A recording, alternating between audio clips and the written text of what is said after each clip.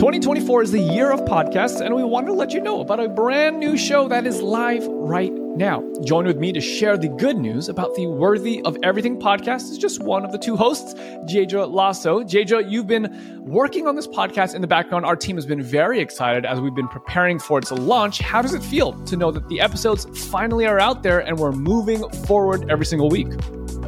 It is so exciting, and I am just excited to see where God takes it, and I have so much hope that it is going to be an incredible blessing to the listeners. Amen, amen. But as I understand it, this is a show tackling the issues of mental health through the lens of the gospel. Can you share just a little bit more about the heart and the intent and who you're really trying to serve through the Worthy of Everything podcast? So I personally was freed from depression, and as I've come to understand my freedom from sin and identity in Christ, I start to recognize all these amazing gifts that God has given us. So yeah, just exploring and hearing awesome testimonies about how to walk out true intimacy with a loving Father who pursues his kids.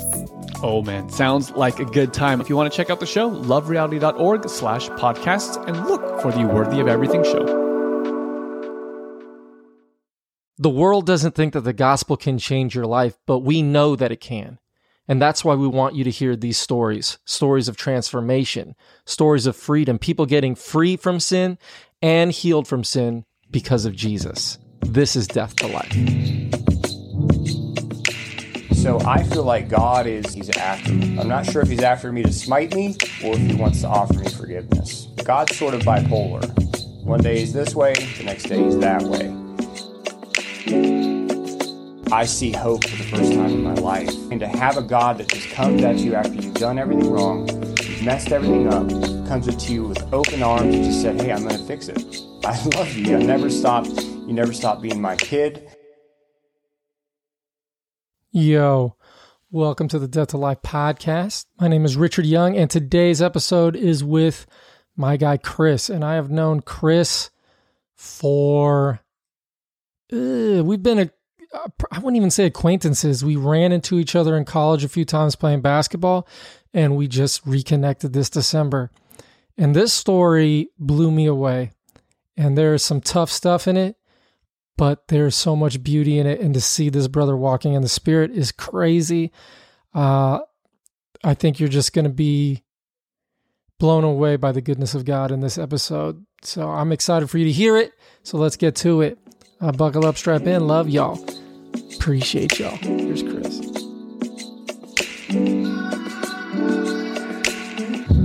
Man, this is real talk. God is loving on me. Colorful and innocent, that's on me. Got me standing in the light and it's on me. It's a new heart, it's a new beat. It's a new thing, it's a new seed. It's a new king, it's a new dream. It's a new heart, it's a new beat. Ay, got me singing like... Where does the old Chris start, man, in your mind when you're thinking about who you were and what made you up growing up, man? Where'd you grow up? So I grew up in Hendersonville, North Carolina, East Coast. Had one older brother. He's 4.5 years older than me. And born to a pretty poor family, but very devout Christians. I would say, like, very conservative. And I would say, and I always tell this story when I tell my story, just because it really gives a sense of who I am. So back in potty training, and I do remember potty training. Wow. My mom would, if I would pee in the potty, she would give me an M&M. And I learned how to hold that pee and pee a couple times an hour to get that extra M&M. That's hard to do. And this is like, I don't know, that's got to be like somewhere between 18 months and 2 years old. And I'm already about that reward and getting some more. And then the next thing that'll kind of give you a clue, I think, as we try to develop my story and let God speak through it, is every kid probably sucks a finger or a pacifier early on or breastfeeds. and it has to get off of that. And I remember my mom telling me, Chris, you're getting to be a big boy. This is probably, I'm 3 years old, and she says, it's time to stop sucking your fingers. And I remember the rage in my heart, just like storming off. And I go into a closet in the hallway, and I sit there, and I pray to Jesus. And I'm like, in my own little 3-year-old way, I'm mad. I'm not going to stop sucking my fingers, and they had taught, your parents teach you how to pray. So I just prayed, help me stop sucking my fingers. And I came out of that closet and never sucked my fingers again. And my mom she tells the story. She says, I would go in your room and check on you, because always at night the kids' fingers go back up to their mouth. Uh-huh. And it often happens in their sleep. And she said, in my sleep, my fingers would go up to my mouth and it would pull back down. So I guess the two things you can probably tell, I'm extremely strong-willed and I'm about a reward. And my mom praised me to no end when I finished sucking my fingers. And that began a major cycle in my life of needing affirmation, seeking reward, and just that's, the earliest recollections I have of my sinful nature. And you may look at that and be like, how's that sinful nature? Well, Mom told me to pee in the toilet. I knew to pee it all, and I would hold it back to get extra M&Ms. And even though stopping the finger sucking was, obeying my mom, I learned from that experience how good it felt to be affirmed for doing the right thing. So that's where I remember me starting out, and everything else just flows out of that. That's really a repeating saga the rest of my life, seeking affirmation. So how that manifests itself going through grade school and then into high school? I had this older brother who was uncoordinated, and he did a great job making me look really athletic. And somewhere around 6 years old, I started being able to beat him at basketball, or something like that. And which he and I have always been at odds just because of how different we are. I mean, I'm athletic and coordinated. He's, deeply intelligent and in the books and reading. Isolated. He liked to be in his room. I'm in the outdoors running around in the woods. So I'm competing with my brother. And then I learned that whole element of competition until I exceed him. And then I start to get the arrogance, like I'm really good. I can beat my older brother who's way taller, can push me around. And so I really start pursuing sports. And when I get into school, there's all kinds of opportunities, on the dodgeball court. I'm always, number 1 or number 2 pick everywhere I go, every sport I do in school. And my folks are sending me to an SDA school, and there's a whole... And for those of you who don't know what SDA means, it's Seventh-day Adventist. That's just a denomination. I'm at one of the schools, and it's, again, a conservative school because my folks are conservative, so they're going to send me to one. And competitive athletics are frowned upon. But, bro, you find a way to compete when you're a competitive spirit. And it's funny because, we're out there playing dodgeball. That's competitive. Kickball, dare base, any of that stuff, you're still competing.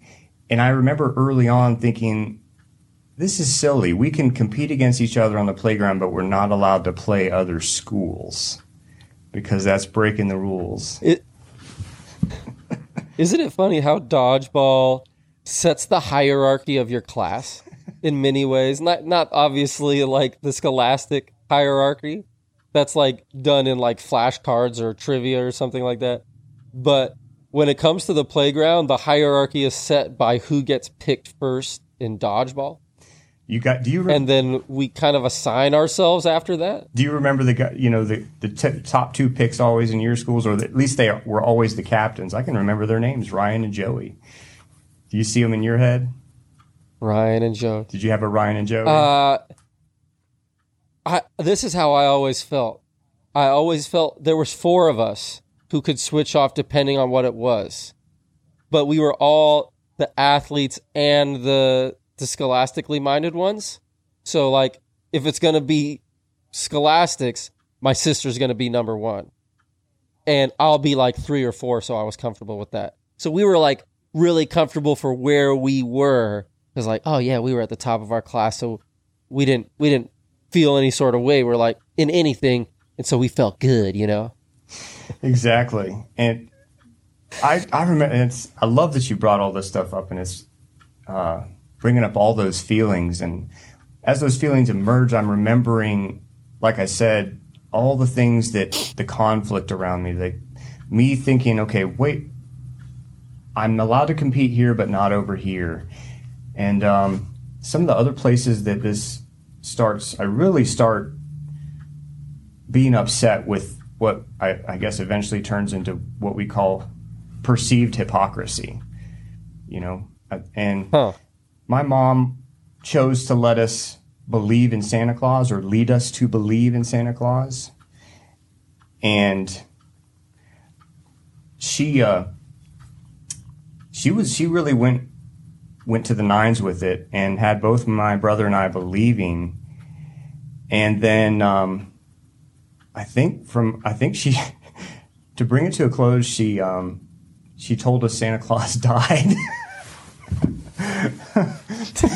Or something. She's like, you know what? No more toys. Then, he's dead. Yeah, the reindeer got him. And then she was like, it was actually me. And she was trying to, like, I guess she kind of got pinned into a corner, and it really devastated my brother. But for me, it sent, each of us have our own reactions. I'm like, Mom's a liar. Oh no. And she's, I get. So what happens to Mom when she lies? When I lie, I get spanked hard. My dad came from a farming family, and his dad was tough. He was very loving, but he was very tough, and coming out of the Depression, and he had 4 brothers, and so he was raised in an environment where their dad kept the order, and he was the top of that hierarchy you're talking about, and he believed in that corporal punishment, and he would administer it liberally. Yeah. So we're talking in my house, that could be a belt. My mom's favorite, a wooden spoon. Lying? Yeah. Punishment for that sort of thing. Or any number of the other offenses. So I start having this conflict in me. And it's interesting because I'm watching my own child develop that, and it's so fun. It gives you a picture back into yourself to see your own traits in your children. When I eat a lot because I have a really physically excessive job, and I'll eat dinner and maybe have a dessert, and I may have another piece of chocolate or something later, and she stares daggers at me as I go to the cabinet, like, why do you get to? And I remember the same thing for me, and I'm looking around at everybody else. Why am I oppressed? Why? I'm intelligent. Why can't I make my decision about what time I go to bed? You stay up and watch TV, but I can't watch any TV. And that was a lot of the feelings that emerged out of childhood. If we're talking about sinful Chris, I'm trying to track with him. That's crazy, bro. So you get to high school. How are you who is God then? Like, your parents are turning out to be some con artists. Who's God? Man, I'm glad you said that, because I was just thinking, okay, so there's this whole other side. It's just that whole Romans thing you guys love to talk about, that Paul talks about. There's 2 of me. There's two things at war within me that Paul talks about. And I told you about the sinful me, but there was this whole other side of Chris, man. I was the most loving child. And like at church, when I went to church, I was always been a hugger. Just kinesthetic touch means a lot to me. And there would be a line of little old ladies waiting at the church, and I would go down that line hugging them.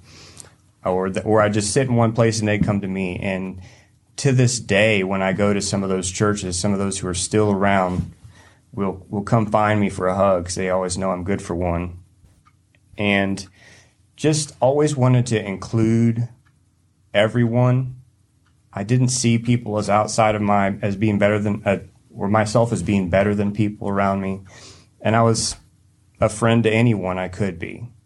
So, and I believe that, as I connected with Jesus and tried to learn what he wanted from me and how to, because my parents were teaching, there was no lack of Jesus being taught in my home, and the Bible story books were broken open, and I saw the visuals. I had it in my mind that the Bible was real to me and Jesus was real.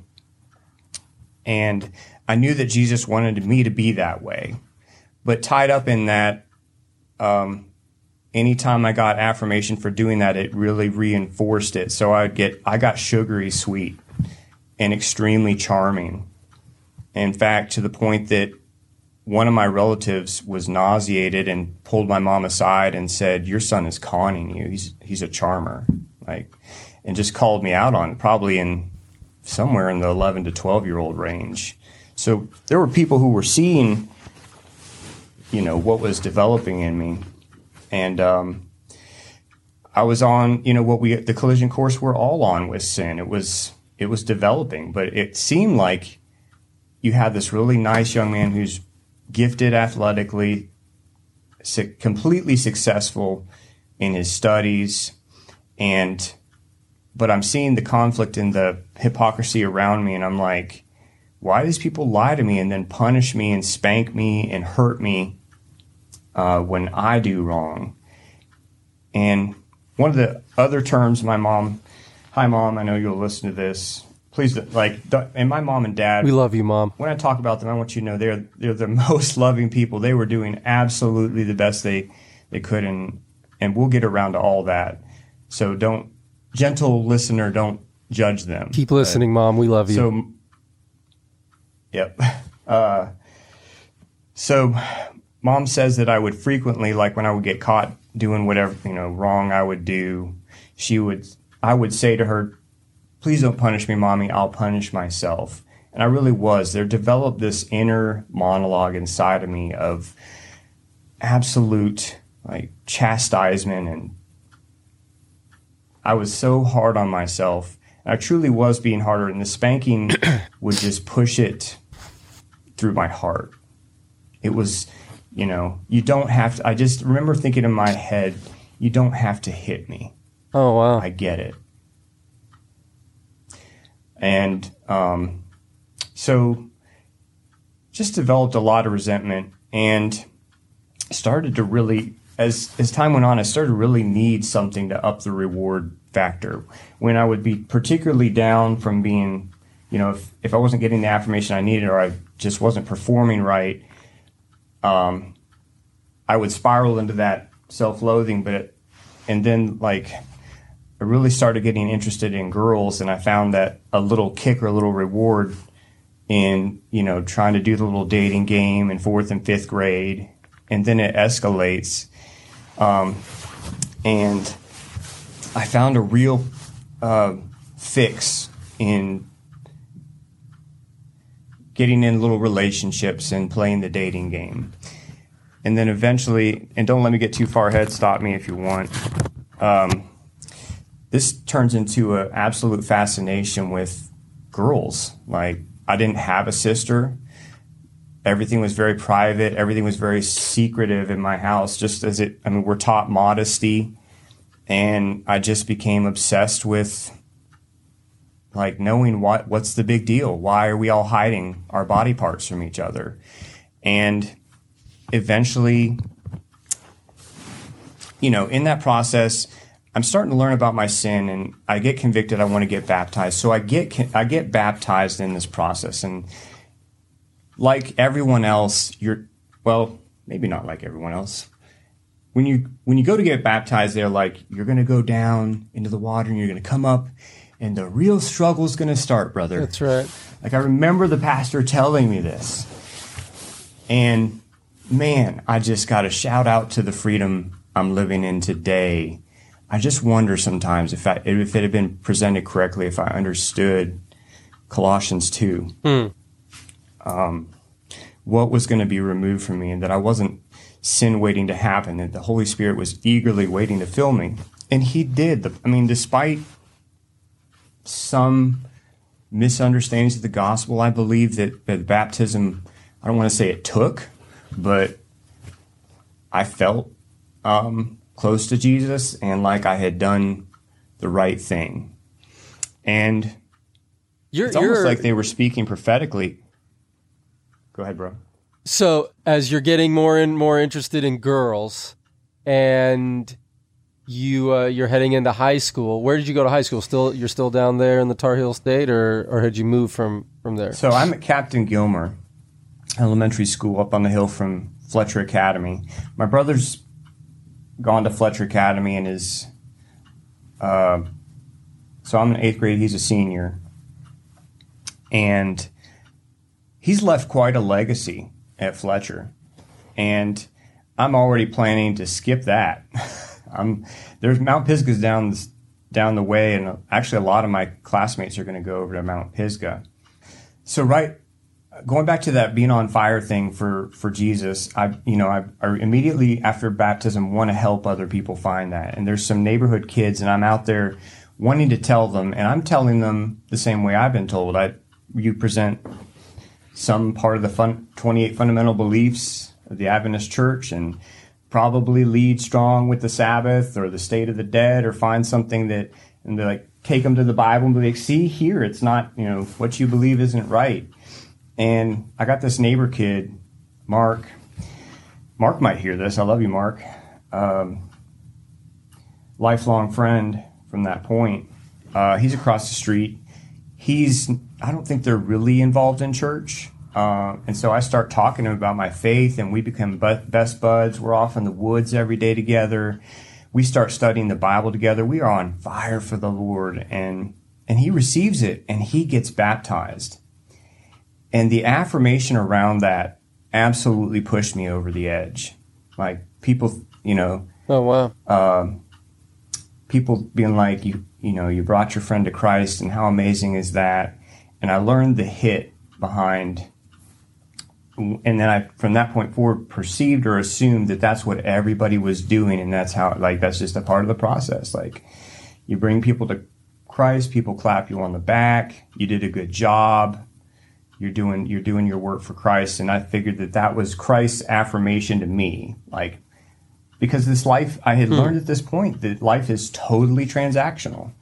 I can look back and see that I understood that we're all paying back and forth with our little emotional debit cards, or our, I give you this, you give me that. You're the pastor at my church. You're in charge and you're important. You make decisions. So if I do something good, you'll praise me in front of everybody else, and that'll get me a lot more recognition. So we're going through this, and this is right around the 8th grade point in my year, but little did I know that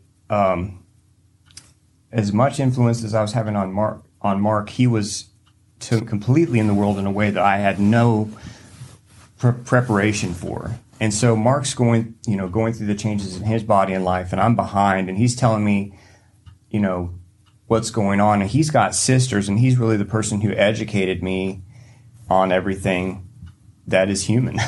I just had nobody to tell me, so Mark did that. Sure. And additionally, I just was like, man, I have never seen, I don't even know what are we dealing with here? As far as anatomy goes, so he's like, I can get some magazines. Yeah. And so, boom. Oh no. You know what that story is. That's how it was back then. I'm so grateful that I didn't grow up in this digital age. I mean, it was hard work to come by some literature of the night. some nightly literature. Nightly perusing. Yeah. And so he hooked you up, and it was on. So and I wasn't really ready to receive it. So I saw it, and I'm like, oh, okay, that makes sense. Okay. So I finally, so he's way ahead of me, way more mature. And we were having these discussions, and he's, mentions to me about, what guys do. And I'm like, tell me more. Like, what do we do? Like, what do we do with these feelings? I have so many of them. They feel like they want out. Like, there is a way out, Chris. Uh-huh. So I got schooled. And, just like for all of us guys, the rest is history. A pattern develops and a lot of secrecy starts surrounding that. And trading with other guys and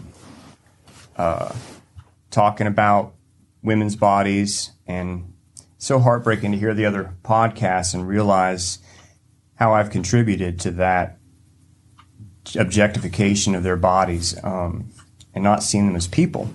And I'm so glad I'm new in Christ. I don't have to, he took that for me so I wouldn't have to carry it, but it really resonated when I hear that stuff in the podcast.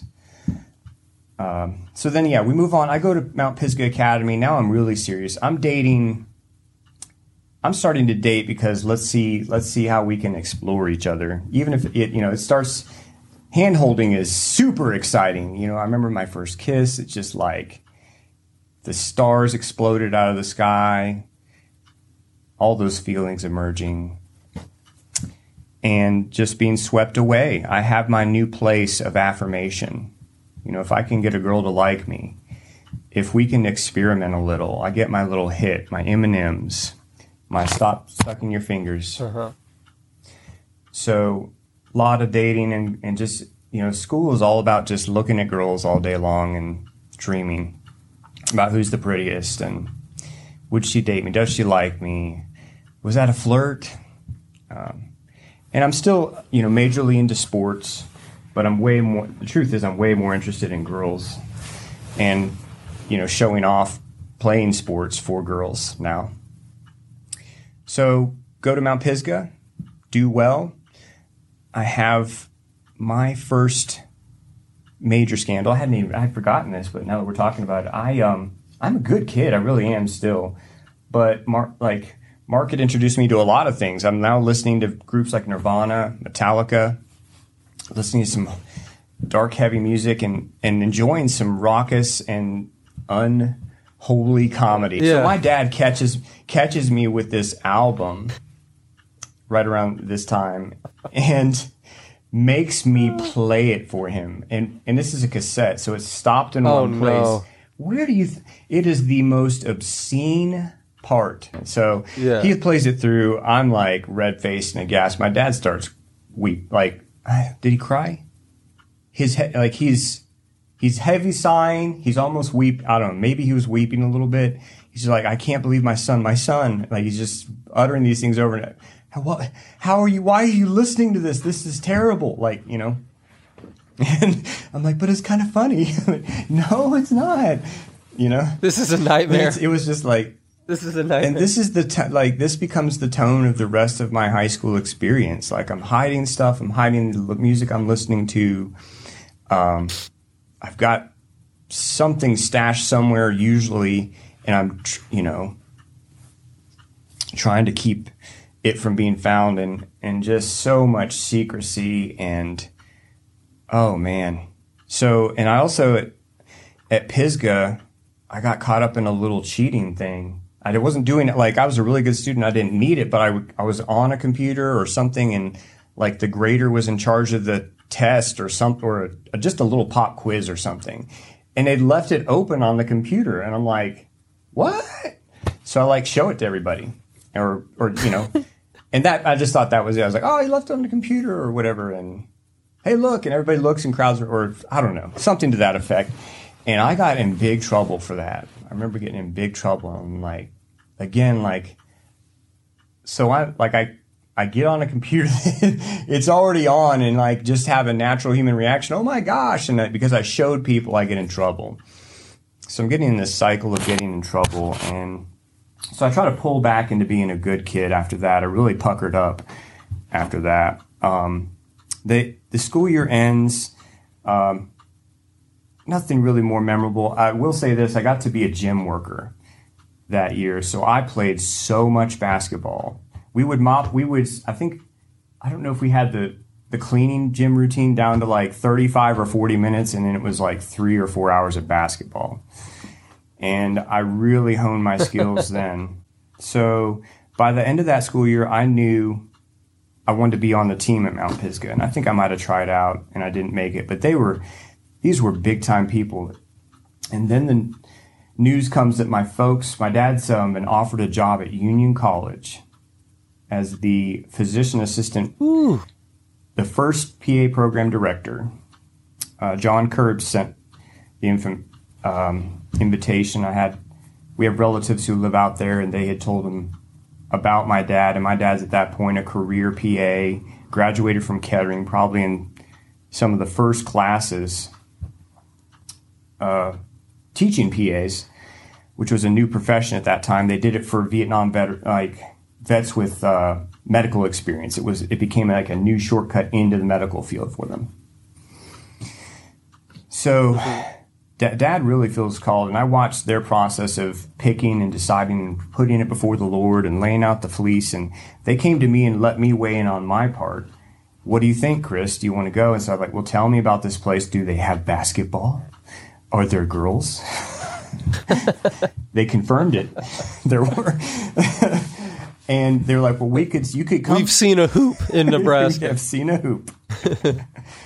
So I find out more information about the school, and College View Academy participates in inter-academic competitions. I'm like, it's not Adventist schools against Adventist schools. We're talking, you're playing legit teams. And, you're playing Lutherans. And West High and North High. So so when my folks present this to me, they're like, would you like to go out there and you'll be able to live at home? So I was like, let's go to Nebraska. Let's play basketball. Let's do this thing. So you get up to CVA. How's it go there, man? So I get there and I'm an outsider immediately. These are kids who have, like me, as if they came up through Captain Gilmer, went to Fletcher. They have Georgetown. Oh, dang. What? Helen Hyatt, Georgetown, yeah. Helen Hyatt, and then, they've been in school since kindergarten together. They all know each other. There's 77 people at the school. And I'm this feelings guy from North Carolina coming in with just all the extra that is me, and super loving and engaging, and they don't know what to do with me. And I'll never forget when we're talking about being in school, within the first months of me getting there, some girl started a rumor that I was had multiple personalities or something. Oh, mercy. And so I get in this, just because there's so many layers to Chris, really loving but competitive and aggressive and charming, but conflicted, wearing the big old baggy Jeanco jeans and listen to this music. There's so much conflict there. And I think she was right. Now that I look back, I could see why she would make that assessment. Just very, very layered guy. So so from then on, just like I said before, any of these type of things would send me spiraling, because I needed you to approve of me. I needed you to affirm me. So I couldn't think of much worse than somebody thinking I'm a mental disorder. That means exile. So I go on a charm campaign, I think, and I am playing my best basketball of my life. I play with a summer group for a coach that's really affirming and just constantly telling me how great I am and doing great. And I go in supercharged, and there's a varsity and a junior varsity team at that time. And I'm definitely full-time junior varsity starter, and then I'm subbing in varsity games. And CVA's got a decent team at that time, but they're coming off the glory years, as they say. I'll drop some names. The Bach family, like Brady and Nick, and I think they won some titles. but it's becoming mediocre. We're talking 50-50 on the wins and losses. And it's very competitive. I'm really wanting to prove myself, and it's really giving me energy. I really like that atmosphere. I like to prove myself. So we come up to the top. We're playing the top team in our bracket, which is, I think they're a C team and we're a D team. So it's even, they're above our bracket. They're better than us, and we're behind. And we're down 9 in the fourth quarter with like 5 minutes to go. And we have been trying to close the gap. And one of the guys he's just worn out, or he's just not performing that night. And the coach is like, get in, Wetmore. So I get in and I hit a 3 within like 30 seconds, get fouled, hit free throws, or do a defensive play, come back, get fouled and hit my free throws, and suddenly we're within 4. Or I don't know, it's close. And there's a little back and forth, and we get down to the game's end. There's seconds left. We have the ball. We're down. Yeah, I think we're still down 2. And the coach decides we're gonna take a 3. And I figured I came in hot and I was proving myself, and he doesn't even he designs it for another guy. Another guy, a senior, had hit a game winner from midcourt. So I know exactly what the coach is thinking. We're going to try to set this guy up again for a game winner. And I'm like, what? Like, I'm hot. Like, what are you doing? But okay. So he tells me, he's like, Chris, I want you to set a screen for him. He's going to do that. We had the little play we were running. So I'm supposed to set a screen on his man, spring him free. They're going to throw the ball to him. He's going to heave it.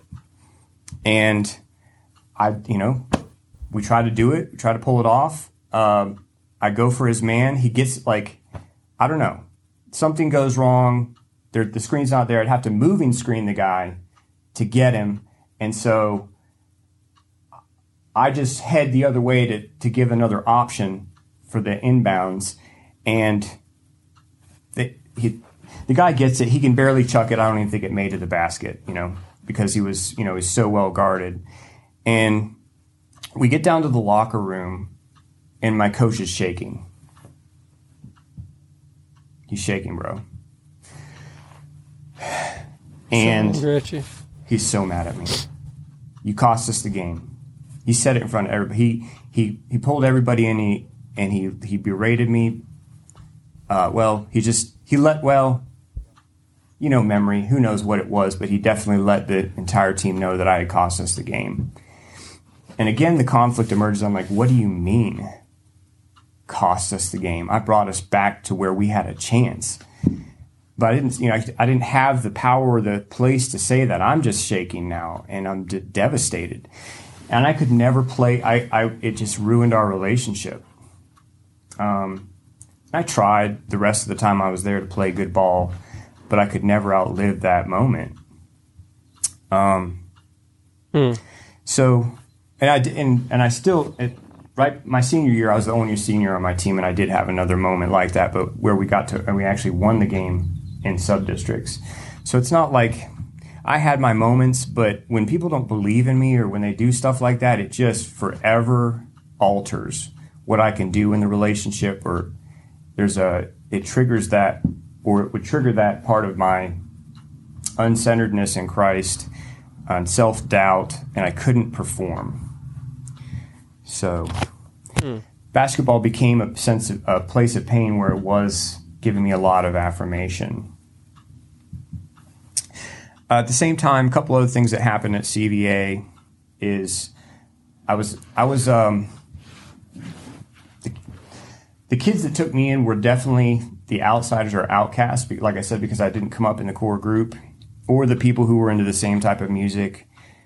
I think Korn was a band that had just come out. They'd come out with their self-titled album, and there was a few of us that were rocking out to that. And one of the guys, he was a lifer there from Heldon Hyatt, but he was definitely into some stuff. And he, more than anybody, really brought me in and made me feel a part of something. And but I found out that there may be some drug use. And I've always been a hardcore, no way, no how, no drugs person. And in fact, in Lincoln, I had started a group that went into grade schools and just gave them say no to tobacco presentations or say no to drugs. And I have this best friend who's clearly into this stuff. And I remember having a conversation and being like, I don't know what you're into or what's going on, but if I'm in the car, please don't have it on you. Right? And it's a no for me. And that kind of strained the relationship, but we still were boys. But him and another guy were really getting into it heavy. And I started hearing, he started telling some crazy stories. I'm not going to get into what they were, but it's stuff that would make anybody concerned for their friend and for their future freedom. And one of the teachers at the school, who I got along well with, approached me and said, hey, I'm really worried about your friend. I'm like, super worried. In fact, a lot of us are worried. I don't want to put you on the spot, and but we could really use some help knowing what we're seeing here. Do you think there's drugs involved? Would you tell us? We really want to get him help. I remember that phrase like it as clear as a bell. We want to get him help. And I was like, heck yes, I want my friend to get help. And I don't know how to help him. You're an adult. Let's look to you. Take the lead. Okay. I mean, yeah.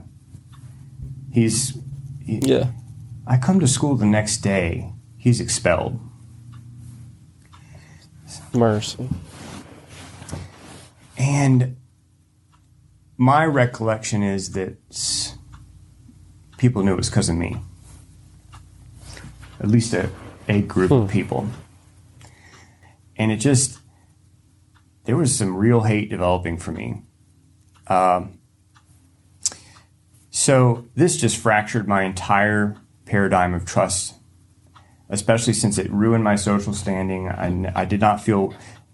already didn't feel welcome. Now I felt, I'm not a snitch. And now I'm a snitch. And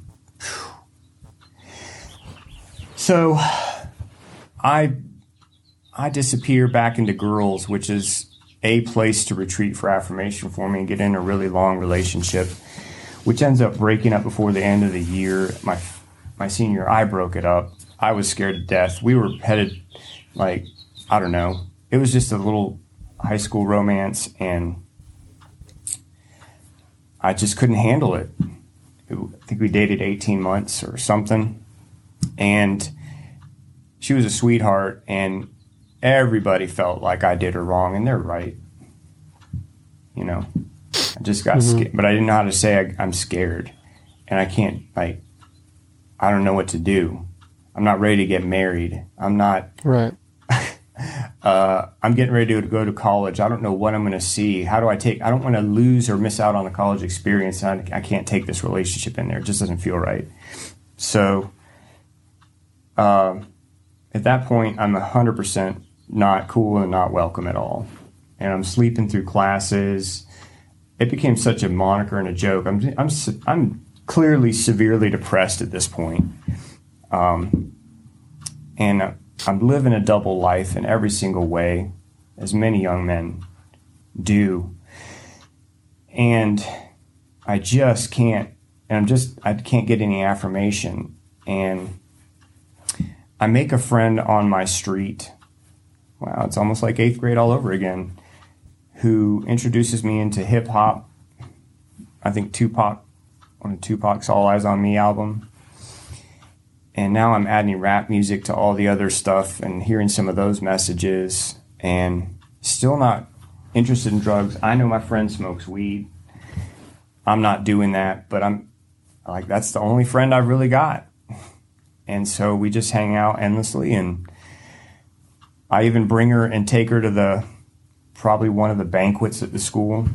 We were never romantic and we weren't into each other, but she was my only friend. So we went and did that, and end up graduating from high school, and it just feels like it's a real, I remember leaving CVA and being like, I'm never going back, and I'm cool with that. So anyway, I'm carrying a whole lot of feelings into college, and I am struggling for some identity, Rich. Struggling. I got to find it somewhere, and I'm like, okay, I've got a new startup at the college. I'm going to go play for the Warriors, the Union College Warriors. I don't make the team. I can't believe it. And so I pour myself into the social component of Union and end up becoming the financial vice president of the ASB, and just I go about winning people other ways, but I am deeply and forever altered by this, because I know I'm good. In fact, my intramurals team won the championships that year. I'm scoring 30, 40 points a game. I'm like, these guys are idiots not to have me on the team. And I started to make my conclusions about that. And once again, hate the adults in my life who are just the hypocrites to end all hypocrites. So I get into the social aspect, and I'm dating. And when I say dating, like I just constantly developing some chemistry with somebody. Occasionally having a 2 or 3 month little dating relationship, go to some banquets, go to, do stuff together. And then, so we come to the end of the year, and my brother Ken is working at Nasoka Pines Ranch and invites me down there. Really excited to connect with my brother. He and I have really mended our relationship at this point. And like I said, there's a secret life there. And I remember nights sitting in my cabin, reading the Bible and just really feeling the intensity of the struggle within my heart and wanting to do right and just feeling the immensity of something standing before me. And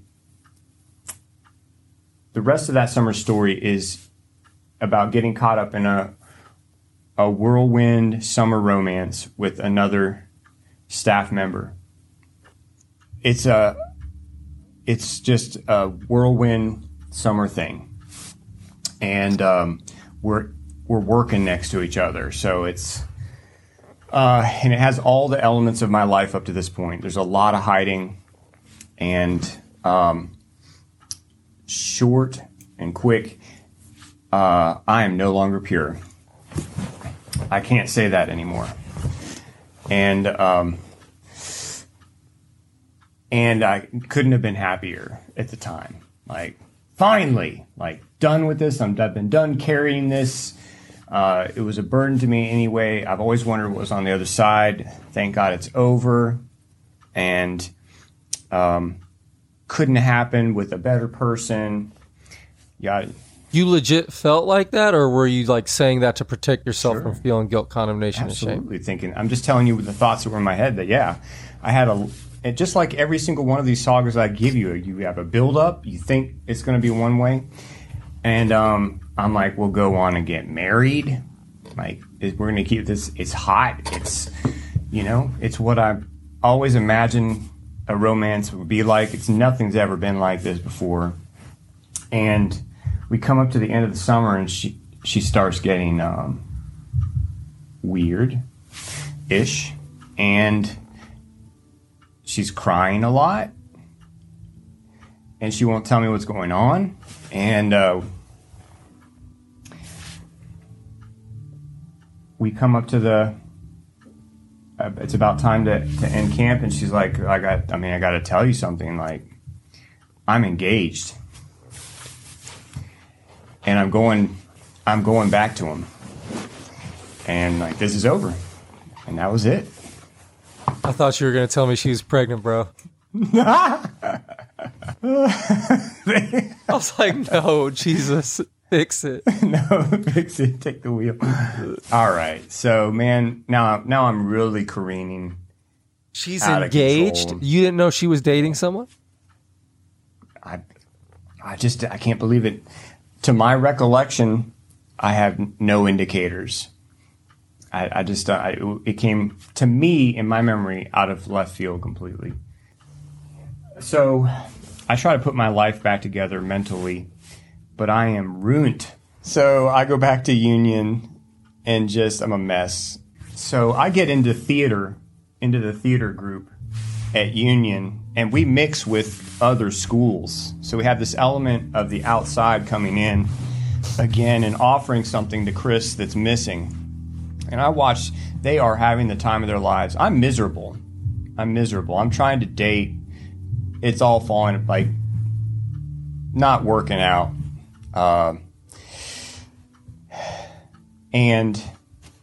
But I really find affirmation in the theater. And we put on The Boys Next Door, and it's a huge hit. It's well reviewed in the local papers. I have an awesome character that I really pull off well. And then the final nail in the okay, so this is where it all goes. Like, we do the Salem Witch Trials. What is that name of that play? Anyway, it's about the Salem Witch Trials, and I play Reverend Henry Hoffman. Miller Arthur Miller. The Crucible. It's the Crucible. Yeah, we do the Crucible, and I'm Reverend Hawthorne, a very conflicted individual. He's good and he's bad, and it's really a telling tale of who I am at that point, and I absorb the role. And one night I'm playing ball, I'm still working gym work is a gym rat. So I end up working in the gym. I've been working for Rick Spalding for years now, and one night we're doing late night basketball, and I take an accidental charge, like I'm just in the wrong place, and I get bowled over and my head smashes against the floor, and I come to realize I have lost all sense of time. There's like one person left in the gym, and I'm looking around like, what happened? Oh, mercy. And I'm like, whoa, hold on, something's wrong. Like, I don't know where I'm at. I don't know what year it is. So I smashed my head good, and I go to the ER, and it's a mild concussion. But I have lingering effects, and I'm not well. And finish out the year very, very depressed. It's a dark. Lincoln has hard winters already, so we're midwinter. I've played a dark role. I am descending, and I need a way out. And I have all these theater friends who are living their best life right now. YOLO. Mm-hmm. And I'm talking to them, trying to figure out what is up. And I hear that they're going to parties, and there's this new drug out on the scene, and they tell me all about it. I start looking it up. Of course, at first I'm scared for them, but I'm really just at such a dark place, and I'm so burnt out, and I can't find affirmation in a healthy way. I didn't feel like I did a good job with the Reverend Hawthorne role, because even if I did, he's a hated figure. And so we're coming up on the end of the school year, and the other kids from the other school put on this awesome Greek tragedy play. It's set to modern times, and they have a rave theme. I didn't know what any of this was. I went to see it, and it was off the chain. Glow sticks, black lights. I mean, they'd had the whole production, and our lead was over there with them. Tony was in it, and man, so there's going to be a big party to end it. And I go to the party, in short story, I had done a ton of research, and I get high for the first time. And man, Rich, like, it was all the feelings I had been looking for. All the feelings. I returned to this. One of the things about the drug is, I said I'm a really loving person. And I've been looking for that love everywhere, and I just cannot find it. I try to be it, but inevitably you can see the littered past that I'm living in. When I think I have it, it's gone. It's taken from me in a second. And now I have at my disposal the opportunity at will to command those feelings back right now. And I'm in a really bad spot. Probably had a brain injury. And I feel so good. And like I've got a new lease on life. And I remember that night fully committing to my heart, this is where I'm going. And I had no problem living a double life. It's what I've been all along anyway, but I've got a new path to go down this one's definitely not going to disappoint me. I can administer it at will. And I shut down the party that night. I was the last person there, and I was asking for more the first time I ever used drugs. When everybody else was happy to have their fun and go on, like, we got an exam tomorrow, hey, we're going, that was awesome, thanks guys. And I was so sad for it to end, but went on to work at summer camp that summer, and now I'm I'm amongst the most Christian, awesome kids, and I'm trying to find out who is who's holding me. Like, who's holding? Yeah, I'm sure I weirded so many people out. Hey, anybody got any drugs? So at the same time, trying to pull off the Jesus role, and that's really who I became. And at the end of the summer, but I never found any. I was just too lame. I think there was just a lot of really good kids that year, and I was probably the one bad apple. Mercy. And so I never got to hook up again. I used drugs the one time, and it's coming to the end of the summer. I have a commitment to go back and be yearbook editor at Union the next year. And there's a call comes in the office for me.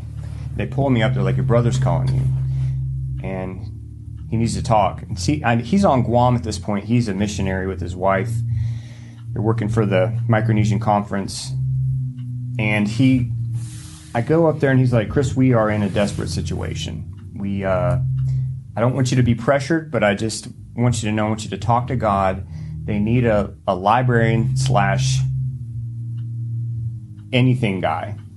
Sub classes, do the yearbook for this, just take care of lunches. It's a big, broad role. And we don't have it, and we can't seem to get it. Would you pray and see if you think you should come out here? And I pray on it and get back to him, and I really feel like I'm being called to go be a student missionary. But I did not have that inkling. Of course, Union is the college of the Golden Cords, and those Golden Cords represent mission work. Mission work is a big part of Union. It's not that I haven't heard of it. I just really hadn't rung my bell, and my own brother's doing it, but I really hadn't seen my life going that way. But nothing's really going to plan anyway. Let's escape. Let's go see what an island in the Pacific Ocean could hold for me.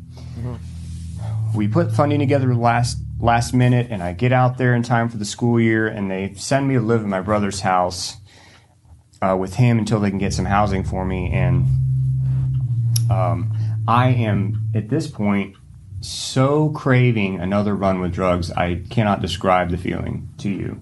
It's like, at night I think about it, I have the music or similar music playing, and I'm imagining being at that party again and just wanting to be and have that feeling.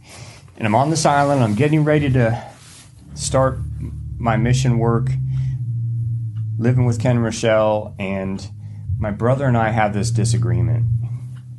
And I have a long pattern of just poor decision, like just impulsive thinking. And the church was right across the street from my brother's house, and I was one of the students at the school. I realized that I was talking to one of the students at school, and we hit it off, and she's like, you're living with your brother? Oh, wow, I've never seen where they live. I'm like, oh, he's right across the street. So I'm like, let me show you. I walk her across the street. He's like, he lives right here. And I walk back, and my brother I don't know if he caught me, got wind of it, something. He lit me up. He's like, don't you ever do that again. I wish you get caught alone with a girl, let alone a student. You need to check yourself. And I came out, I just didn't, what did I do wrong? Oh, okay. Oh, wow. And that just, again, all the feelings, like I'm living with my brother, it's like I'm back in my parents' house, and I remember the chaos churning in my head, and I just got to get some relief from this. So I managed to find out through a local, remember the CD stores? They've got flyers, and I pick up one of these flyers to a party, and it looks like it might have something to do with this music I know is associated with this drug that I liked.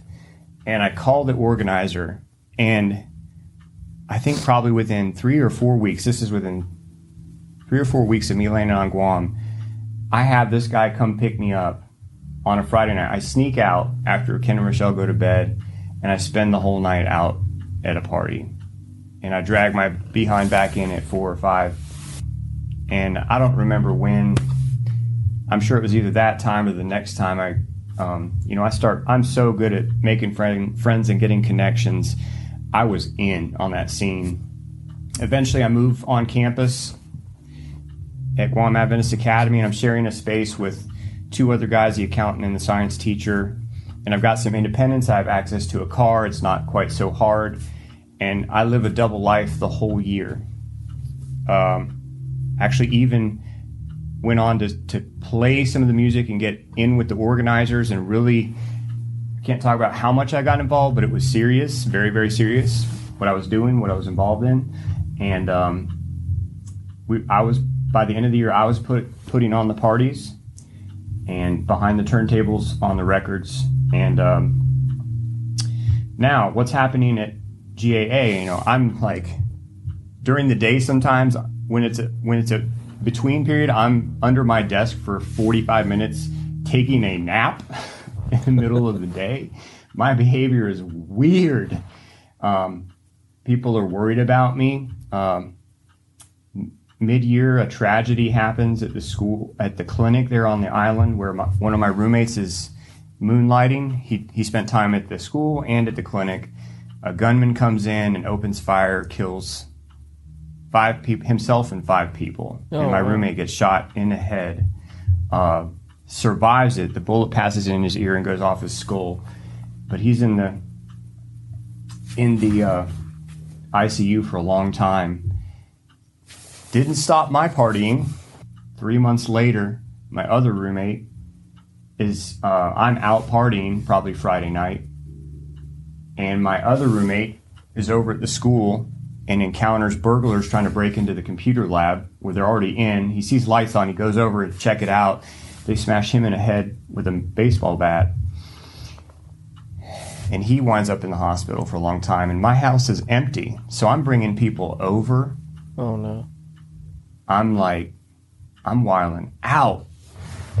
And eventually, it's like the last week of the school year, and word is out. I think I may have even been so arrogant as to invite another teacher I struck up a friendship with to hear me on the turntables at a more low-key venue. I was friends with another DJ, and we're making money on the side, just at bars, spinning whatever music. So I thought I was going to stay on island. I had become so well connected and so well liked, and I was just going to stay and lead my double life. And they were like, in fact, you can leave early. Like, you're out.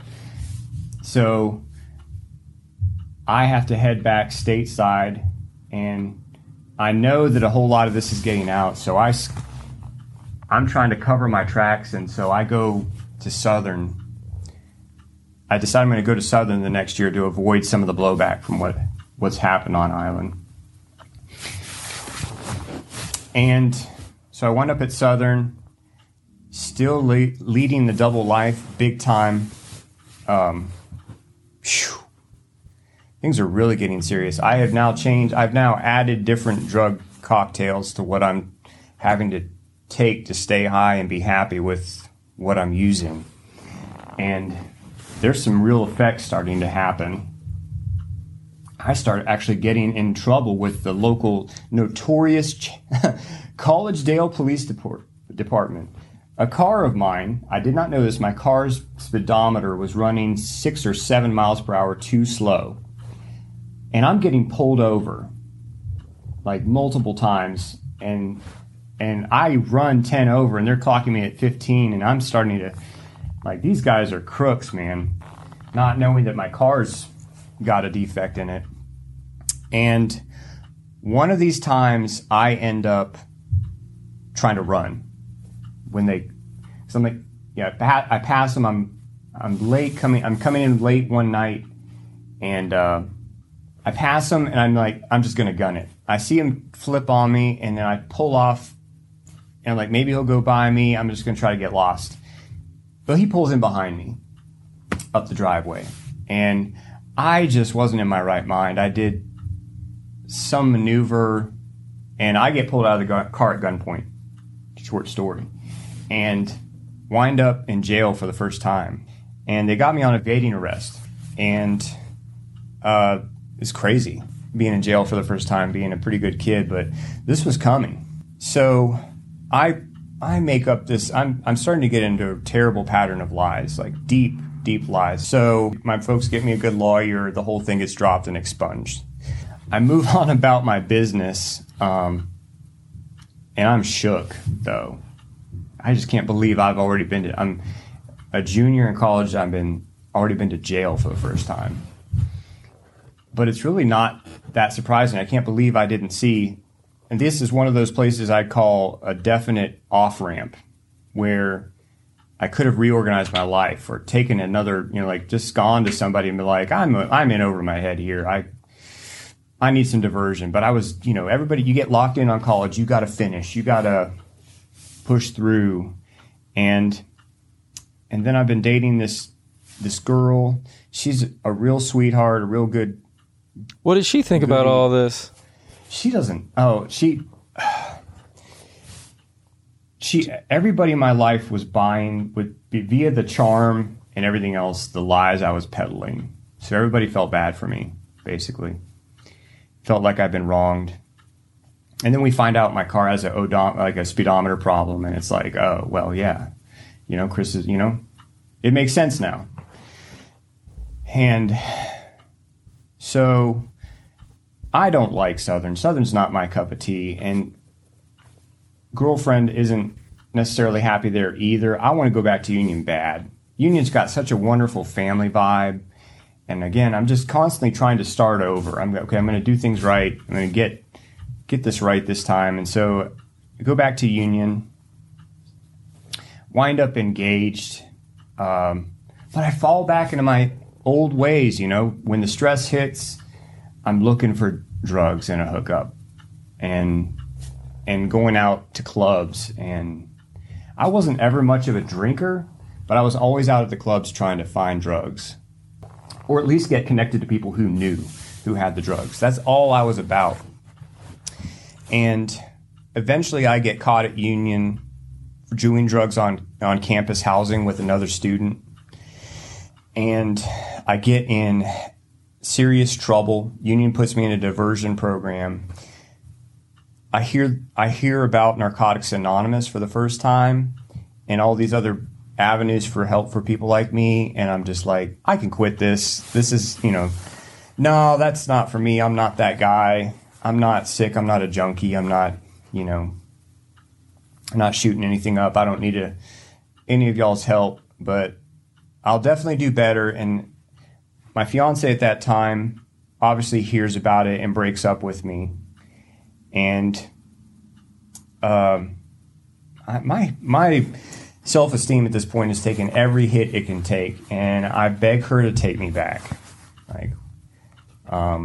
give me a second chance. And I really did try, and it seemed like I was turning my life around pretty good. And who was I thought, who was God, man?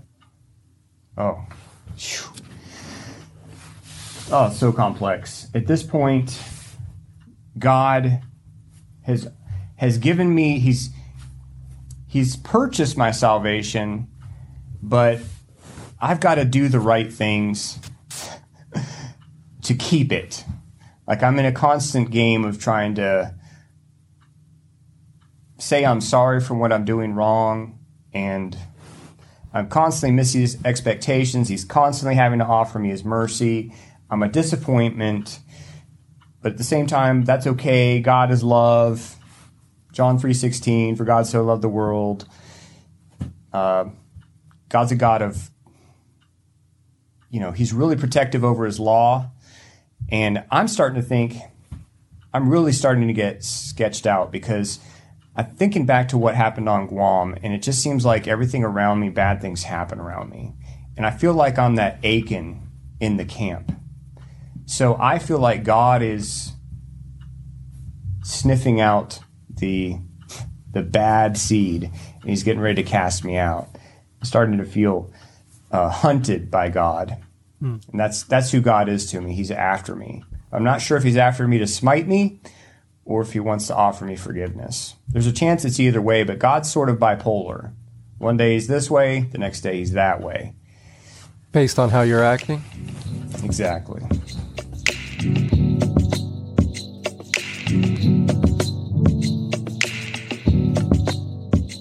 One of my favorite Bible studies that we have is on Wednesday night at 8 Central, and it's called, what's it called? It's called Love Reality Study Night, and it's hosted by my man Tyler Morrison, and it's topical, and man, the last few weeks have been on boundaries. It's been on what do we do when we're hurt, and we've had guests on there. It's just an amazing Bible study. If you are interested in joining this or any of our other Bible studies, email us at study@lovereality.org and we will hook you up with all the details. I think you'll find they'll be a huge blessing. So you beg your fiance back. You're taking that takes a pride hit. What comes from that? So to me, we now merge back in with the earliest set of issues. Well, not the earliest, the one that happens at adolescence for everybody. I'm like, okay. And my fiance and I were not engaging. We were going to save some part of that for marriage, as many people try to do. And I've been mostly candid with how prolific I was.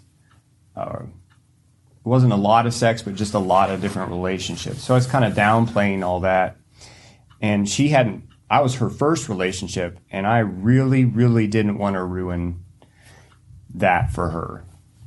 We had already gone way too far, and I was like, I can turn this around. We're going to make a life together. And, we were going to wait for marriage. And I figured marriage would change everything. Mars. I knew how good sex could be. And I expected, okay, if we get married, I think this is the thing that's been bothering me all along. I'm a young, virile man, and I need an outlet. And if I have that stability, I'll level out, and things will get normal for me. And what do you think happened, Rich, when we got married? More of the same. More of the same. Probably a little bit more magnified, though. Yeah. Yeah, a lot of expectations, a lot of disappointed people. I'm gonna leave it off there because it's not really in my place to say anything more. I think people in marriage have a right to privacy, and up until that point, and I've never that marriage ended up in divorce. I will say that, just so I can say this, that I've never been able to say I'm sorry to that person because I'm not welcome to ever talk to that person again. That's a sting, because I lived such a bad life during our marriage. So the next... Well, especially knowing what you know now about who that guy was. Oh, and what I was going through, what I was really searching for. And I was hoping, I was looking to this person thinking, we'll solve it together. My issues. That you really only have a snapshot into. And because I'm not an honest person at all at this point. Yeah. I just don't, there's so much drugs. My mind is entirely clouded. It's just like Romans talks about with your mind being turned over to the sin you're in. I was completely caught up in it. And the double life continues. So I'm disappointed with how things are going in the marriage almost immediately. And within 6 months, I had quit using and I turned my life. But within 6 months, I was so oh man, I could read the writing on the wall. This will not last. But I was doggedly determined I will not be that person who ends up in divorce. I held on to that ideal, but at that time it was still such a taboo. You don't quit on the marriage. And so I ran to drugs to try to stay in. And so I'm going to just fast forward a little bit. we moved from so we moved from Lincoln. She gets a job, and I've been fired from my last job. I'm sort of spiraling career-wise. I had come out of business school. I was actually 4 credits short of my degree. They let me march, and I just never finished. And I was telling everybody I had a bachelor's degree. And people are probably checking that and finding out I'm not there yet. And so I can't get a job. Right. So I have some unfinished business related to drugs and whatnot left in Lincoln. So I go back within a few weeks to tie that up. There's some money involved, and I go back, and my connection doesn't have anything, and I go to somebody new, and I get some absolute fire.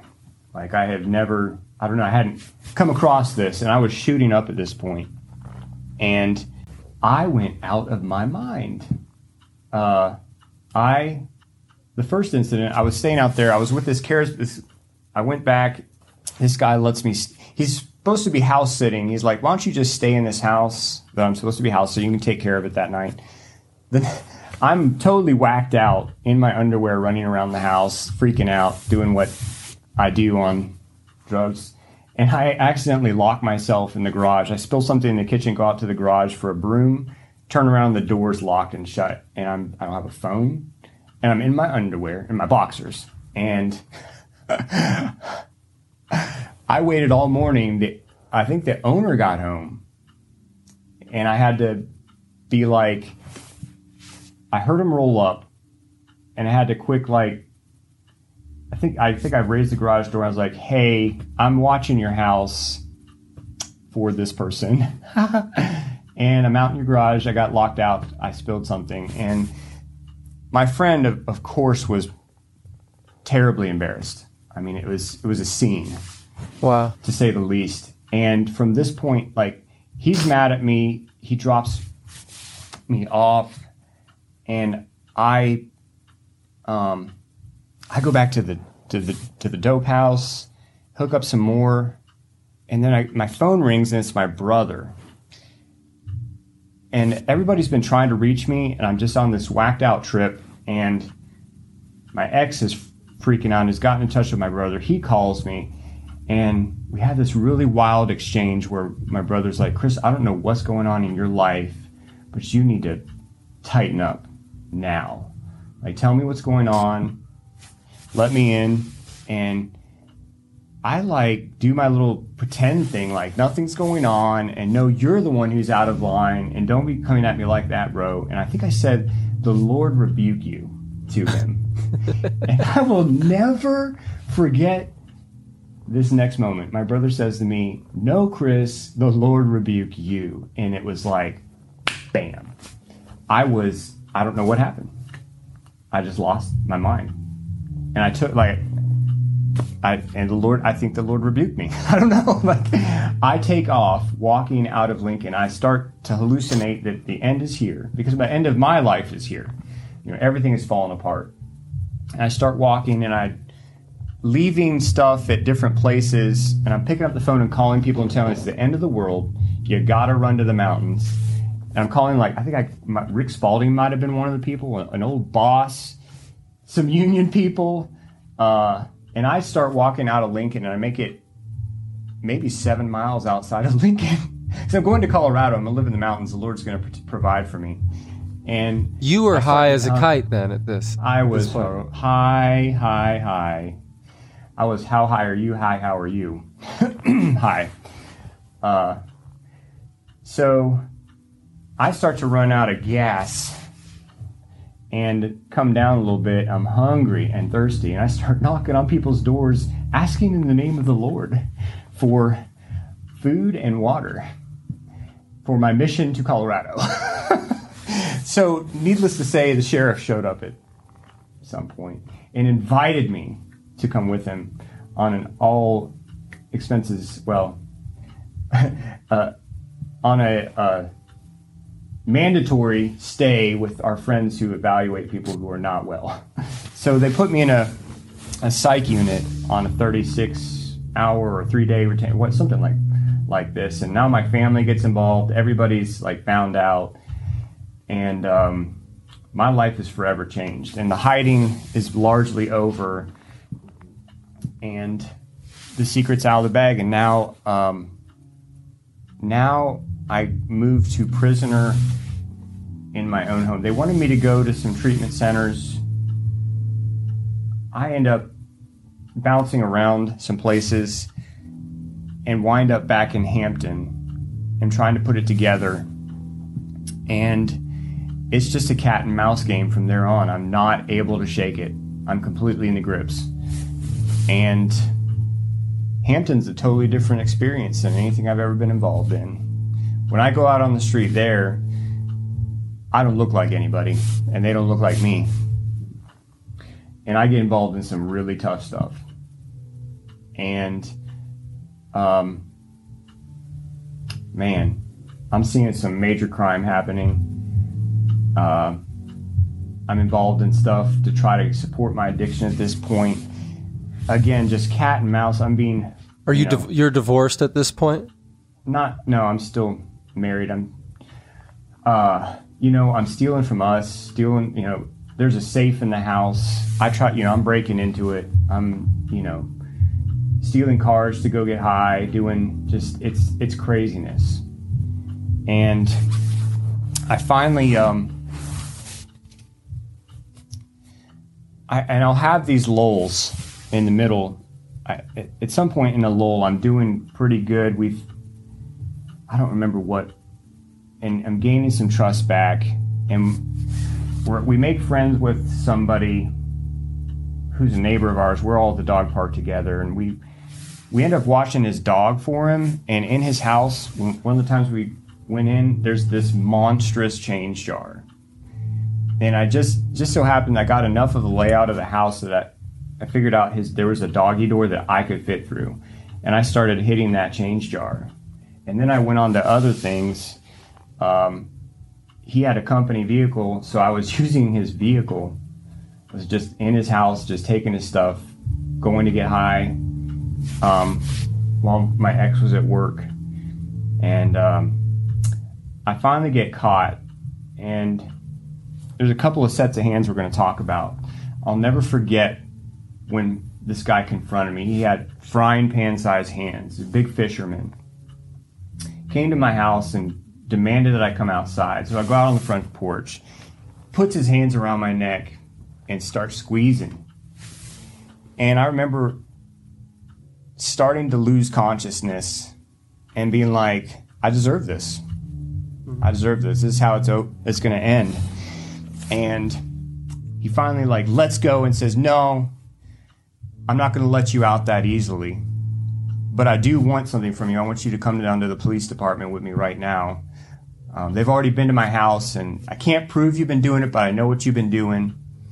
And if you want to be any kind of a man, come own up to what you did. So I went down, and I confessed to what I've been doing. I begged every detective, every person I encountered in the criminal justice system. I said, look, I really need help. I know I do, and I want help, but I just don't know how to stop. I've lost that ability to stop. And I'm going to tell you guys everything, and I'm pleading mercy. Just try to help me. I know you can throw me under the jail, and I'm trusting you. And they all came through for me. I spent 23 days behind bars, and almost got killed because of my mouth. Again, I was even though I've been running the streets for 3 years with these guys, I just didn't know how to handle myself in jail right. And so I almost got killed. They had to move me a unit, and they shipped me out pretty quick and put me on what's called pretrial and got me out of there, which is bail for people who don't have bail money.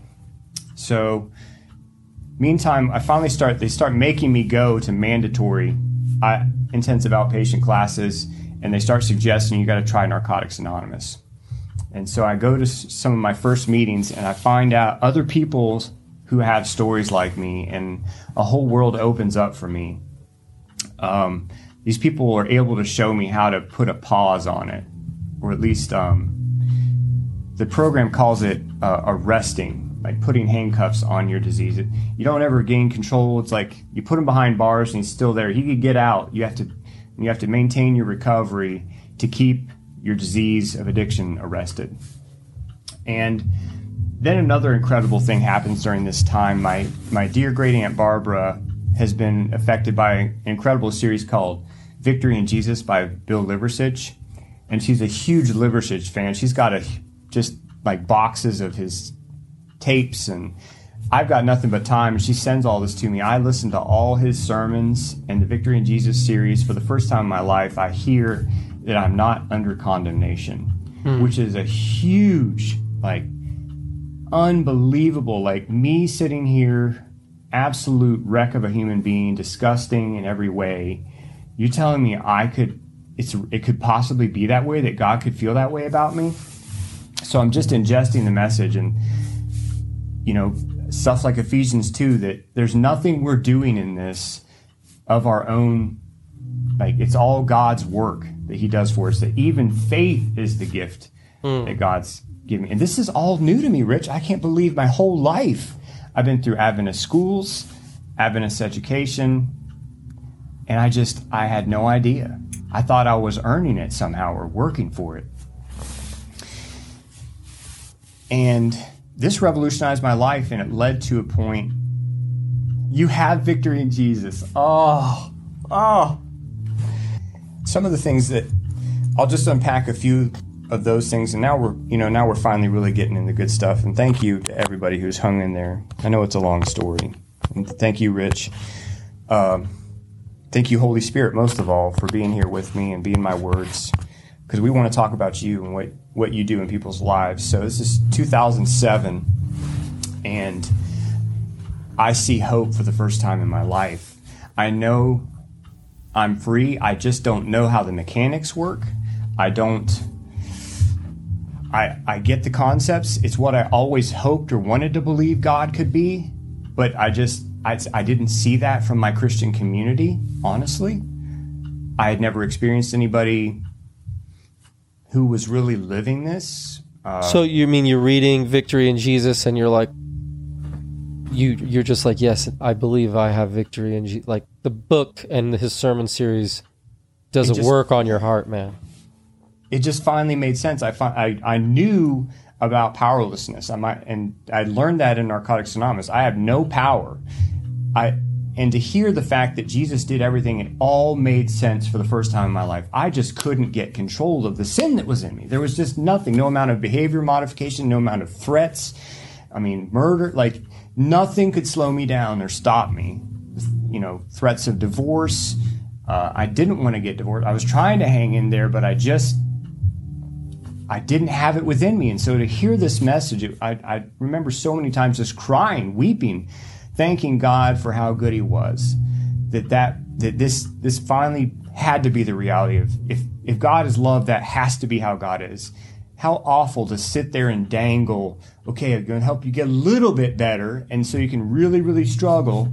And I can hear Pastor Bill's voice, struggle. Yeah. He would talk about, put down the struggle and stop trying. And in some of his talks, he said, now beware. For every one of you that are falling down on your knees and thanking God for this incredible revelation, there are people at the same time reaching down to pick up stones. And I suddenly realized how dangerous and life-changing and life-threatening this message is, why it's cost so many people their lives. It's completely outside of our understanding as human beings to understand God. We are completely transactional. We're transactionally based. All of our relationships are that way. And to have a God that just comes at you after you've done everything wrong, you've messed everything up, comes at you with open arms and just said, hey, I'm going to fix it.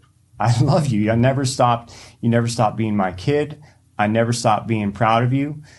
I hated what sin was doing to you. That's the only thing. I just hated the sin. I didn't want it to hurt you anymore, and I'm here to fix it for you. I'll do the whole thing. Just believe. Will you just tell me you'll believe I'll do it for you? That's all I need from you. Just say, I believe. And I wrapped my arms around it, and it made all the sense in the world to me. So everything starts shooting up. I even get like a call from Fletcher Academy back in North Carolina inviting me to become the assistant dean the next year. And I don't think any, again, a lot of this has been so secret, I don't think anybody knew how bad my life had blown up. Oh, okay. I'm like, they knew this stuff, and then they were asking you? No, I wasn't telling anybody. Lord have mercy. Volunteering information. Where do you think this is going? So this is a windfall in my poor marriage. I mean, she's been supporting me for 3 years. I started supporting us for the first 2 years, and then she supported me. And that's what I always rationalized in my, well, I had took my turn, and she's helped me through my tough time. And it was just like, oh, finally Chris has got a way to support us, and I can rest. And came back to North Carolina, and I knew I was in trouble within the first few weeks. Like the rule structure, none of it made sense to me. I'm straight off the street. I don't have any common sense, but there's a Liversidge Victory in Jesus series coming, and I am over the moon. I'm shaking with excitement constantly. I'm just so excited to show the Adventists.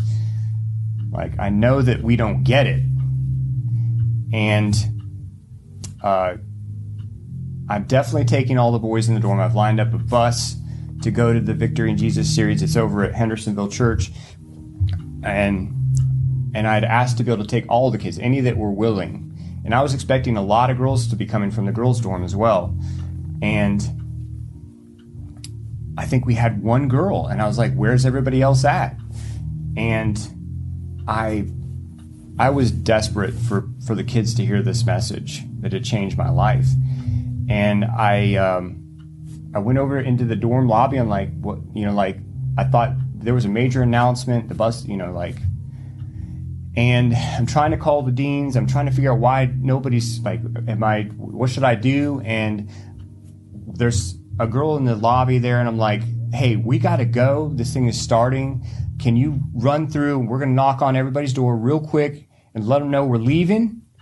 And so I run up and down the halls of the girls, not banging on doors at the girls' door. I'm saying, the bus is leaving. The bus is leaving. And needless to say, I was fired Monday. You don't need to know anymore. Somebody with not enough common sense to know that. But I went to the Victory in Jesus. I took the kids that came, went to the series. I think I even dropped some of this, what God had done for me, thinking it was a good idea. I did so many things that weekend wrong. And the worst of them was I was in terrible back pain the Friday. And I know that what caused me to lose my absolute mind over this thing was my wife had a dental procedure, and she had some Vicodin. Oh, no. And I took some of her Vicodin that Friday. So that's what had loosened me up and made me just a idiot. So I was called in Monday, and I was fired. And I felt very wronged. I didn't understand it at the time. And everything just came collapsing in. Everything went icy. I mean, just, here we go again. You've ruined our lives again. A lot of I hate yous. And I just couldn't bear it. I couldn't bear it. And I tried to hide some more. I was having the back pain, so I started took a few more, and then I stopped being able to distinguish between the back pain and the mental pain from what I was going through. So I was in full-blown relapse at that point, and by December I was out of the house, and our marriage was definitely on the rocks and going to end. The divorce word was 100% in play. I was back on anything I could get my hands on. And I was playing a whole lot of cat and mouse games with my family, kind of bouncing, trying to use my folks to stay at their place, just using members of the community who were trying to help me, going and staying at their places, but still using. And finally, here comes the second set of hands. I'm at my folks loaned me their car one night to go to a meeting. They're trying to get me to go to meetings because they know that helped me. And I come home 10 minutes late, and my mom confronts me, but I've been using. I didn't go to the meeting, I actually went and used. And my mom confronted me, and she could tell I was high. And I tried to lie about it, and I got really nasty about it. And my mom started crying, and my dad came in the room and grabbed me by the arm. I have never felt, man, other than like I said, being choked around the neck, never felt another man put his hands on me like that. I feel like he lifted me off the ground, took me down to my room, like never took his hands off me, stuffs my bag, walks me out to the edge of the property and says, "Don't come back. You're gone. If I see you, I'm calling the police." And I walked off into the night. And that night, I had to bury myself. Like I had worked at a landscape company. I learned that mulch was warm at night from being hit by the sun all day. And I went and buried myself in the mulch that night to stay alive. And I finally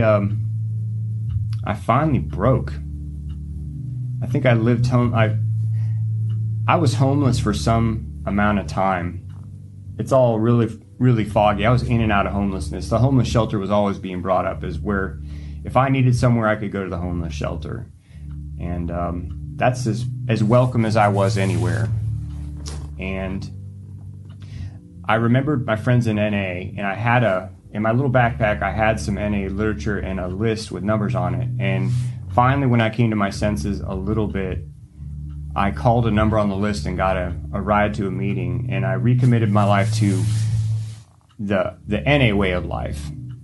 And I just wasn't sure what to make of what I experienced with the whole Victory in Jesus thing. It seemed like it had been a mirage, maybe. And I was really struggling over it and struggling with my relationship to Christianity. What does this all mean? So I committed to the only thing I knew that worked, and I did the Narcotics Anonymous thing as best I could. I got a sponsor right away and went to a meeting every day and did everything anybody told me to do. And my life just picked back up. The divorce ended up coming through.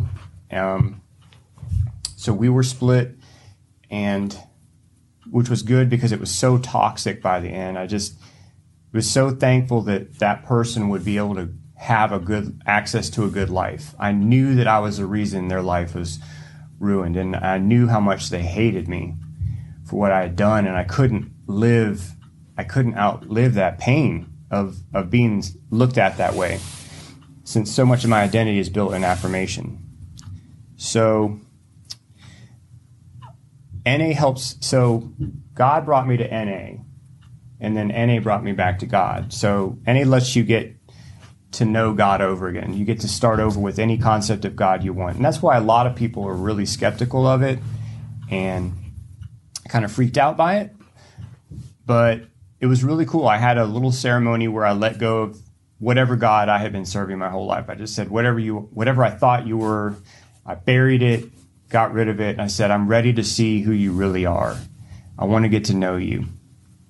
Not what other people have told me, but I want to know you person to person, individually. So I go through the whole experience in recovery, and I really am blessed and benefit from the steps. And my life prospers. I start a little side hustle and a business.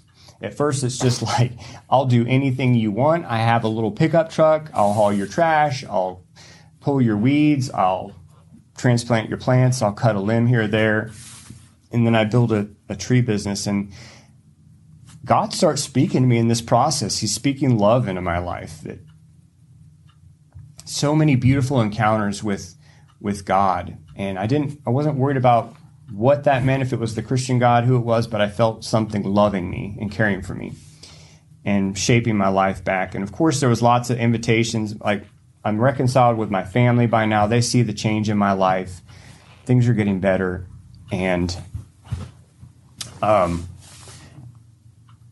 I have a, I know I have a history of toxic relationships at this point, and I'm trying to break free of that. And I'm asking God for help on that. And God works a miracle and springs some things free in my life. And for the first time in my life, I'm just happy being single. I'm happy being alone, loving helping other people get clean and stay clean in NA. And I've got my own little community. And like 6 months later, God taps me on the shoulder. Or I don't know. I can't. The time frame is rough for my memory. I know the Holy Spirit will give me anything I need to remember exactly. But I hear God say to me, Chris, I've got somebody for you, in my little prayer times that I'm doing. And I'm like, what? It's like, yeah, I want you to go on Christian Mingle.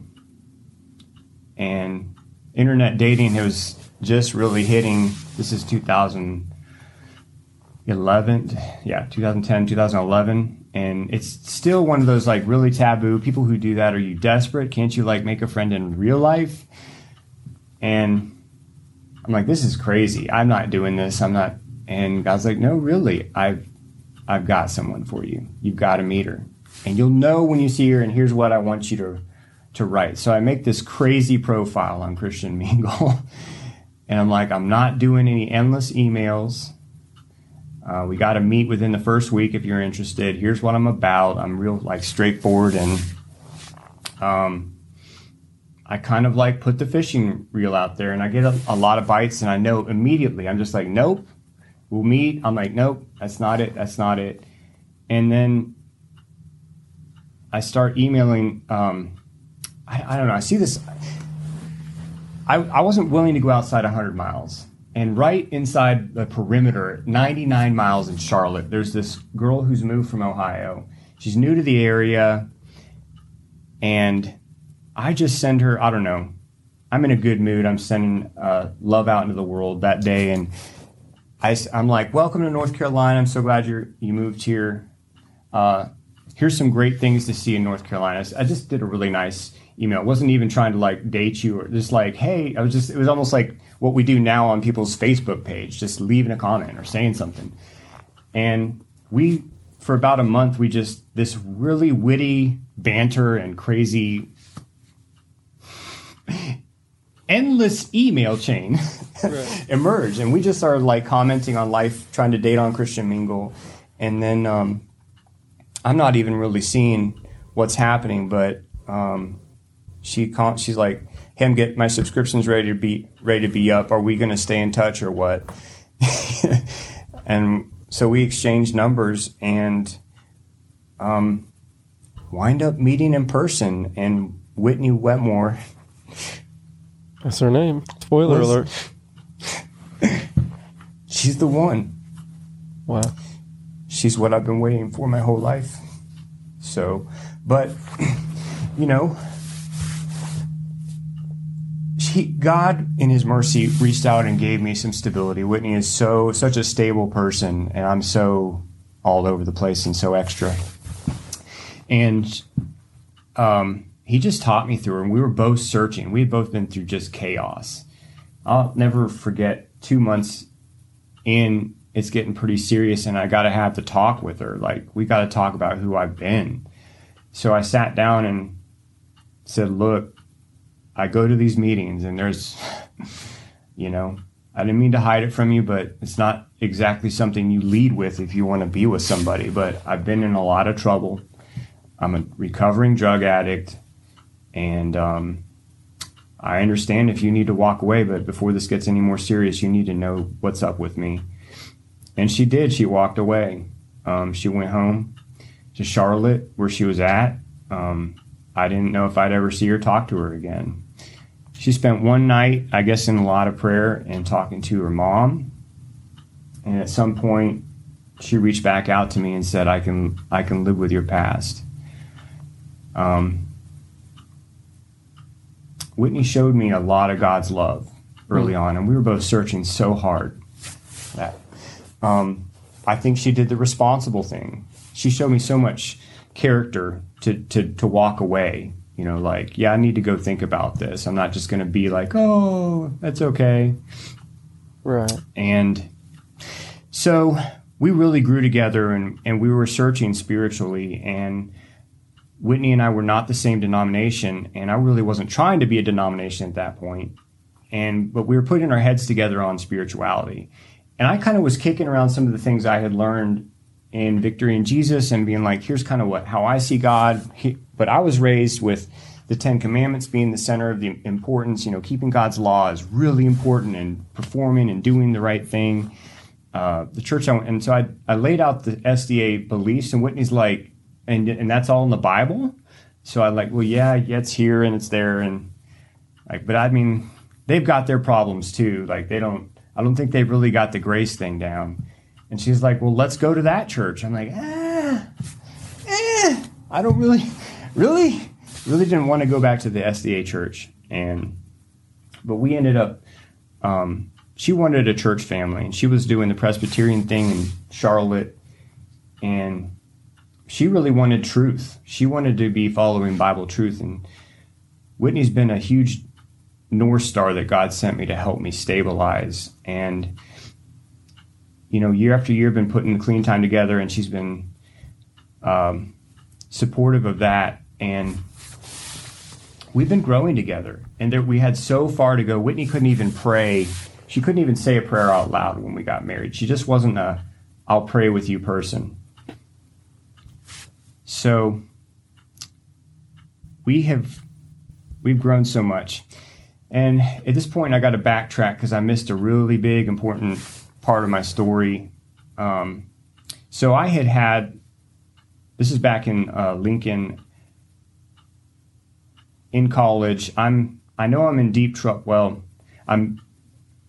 this is back in my first marriage. I'm in a world of trouble. And I remember really seeking God. This is during that charismatic phase I was talking about, shortly before I went off the deep end real bad. I spent weeks on end in my Bible, on my knees every night, begging God to help me have victory over this thing. Just pulling out. I would take the Bible and read the stories out like I was reading it to God in front of me, and like, you did this for this person. You were willing to heal this. You know, the woman who had the issue of blood, all she had to do is touch your garment. And I want to be free from this addiction problem. And I can't, by any of my own effort, get free of it. And one night when I'm in the middle of this pouring my heart thing out to God, I had this incredible moment happen. I don't really know how to explain it, but one moment I'm there in my living room. The next moment I'm standing in front of this. I know I'm up in heaven or somewhere out in the outer realms, and there's this council of people who have my case in front of them, and they're discussing all the requests I made of God, and they know all the details of my life, and they're asking me questions, and I'm just like, what is going on? And I'm just pouring my heart out to the council that I'm in front of, begging for that healing that Jesus has promised and that he's so capable of giving. And I can tell that something's not going well with what I'm saying. It's not sitting well. So they keep asking me questions, and they'll bring up stuff I did, and well, how does this relate to that? And how do you know? And I just started getting on this thing. I'm like, but it's all Jesus. It's all Jesus. I kept saying, it's all Jesus. I don't know. I can't explain to you why I deserve it. It's something he did. And at that moment, in the corner of a room, a figure appeared, and like I looked up, and I'm like crying, bawling at this point, because I can tell the council's not going to be able to help me. There's nothing that can be done for me. I'm probably going to die from this thing. And a drug addict, I'm shooting up. Like, people die quick after they start shooting up. And in the corner of the room, I look up and I see the most loving eyes I've ever seen in my life looking back at me. Just purity, just truth staring back at me. And he says, "This one's mine. This one's mine." And I can't walk. I've lost all strength. And an angel's next to me. An angel carries me over. I go in a side room. And I don't know how to explain it, but I was able to have a minute with my Savior. And he spoke a bunch of things over me. Some of it I knew right away, and some of it, like as the events happened, I knew that he said, "This will be the path or how you'll know you're healed." And one of them was the call to Fletcher, the person who called me. When you get this call, your path to healing will start. And then the other one, and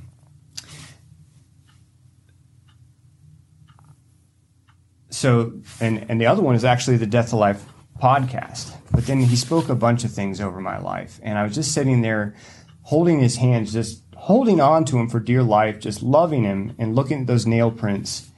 And the next thing I know, I'm down on earth. And this encounter I had with Jesus in the middle of my addiction, I had never been able to make any sense or understand why it happened.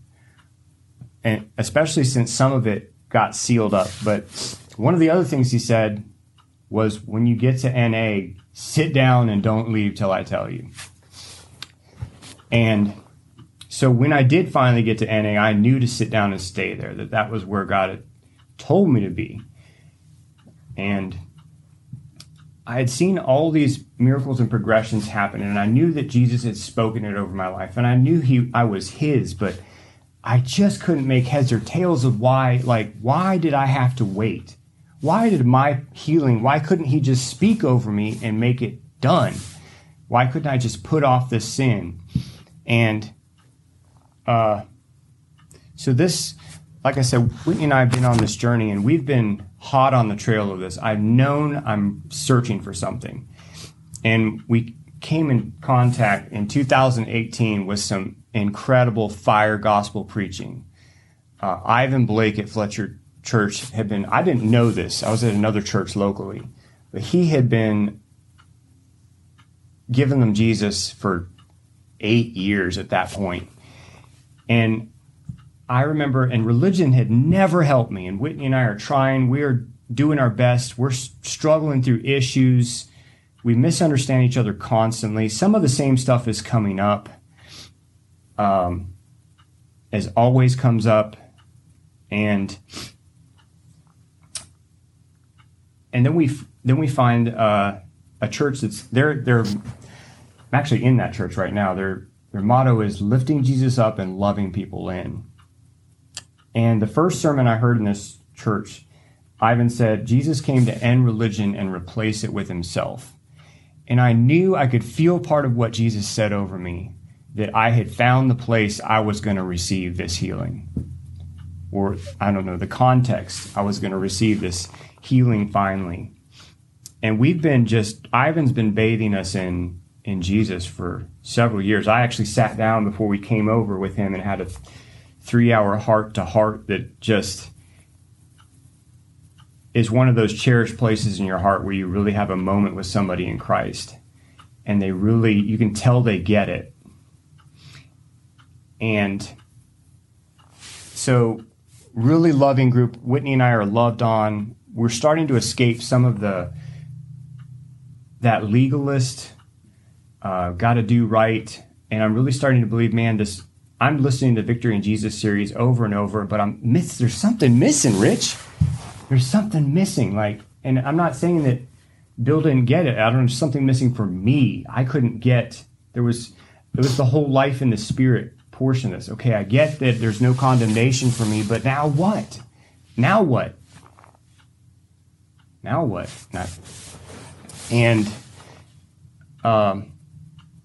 So one of our friends here at this church is listening to the podcast, and I'm preaching a lot of the Victory in Jesus stuff. Like I've always been in leadership. I've been an elder for years at different churches. I teach in Sabbath school. I've been speaking this Victory in Jesus stuff for years, but there's been some missing parts. And so my friend introduces me to, she's like, you got to hear this Death to Life podcast. It's real stories of people getting changed and getting free. And I'm like, huh? And then she dropped your name, Richard. And I'm like, I went to school with a Richard Young. Huh, I wonder if it's the same. And I looked it up and it was you. And I was like, I got to hear this. And I listened to Tyler's story. So this is back, I guess, the end of last year. What happened as when you soon as listened to that episode? As soon as I heard Tyler's story, yeah, big shout out to Kirsten Russell. She's the one who introduced us. That's my best friend's wife, Justin Peterson. He's had a huge impact in my life. From the parable of the prodigal son, I'm the younger brother and he's an older brother, and we've had so much healing together in the last 2 years in our friendship, just going over this idea of it's really the two ways to be lost. You can be lost right inside the church trying to do it all right. You can be lost out there at a party. But the truth is, if you don't know the Father's love and his stance towards you, what he thinks about you, you'll always be out of position with him, with your back to him, outside the party, outside the family gates in another country, trying to find happiness and love, when the Father's love was always right there. And you know it as soon as you get back. You see his wide open arms and his silly run, his old man running towards you to grab you and embrace you.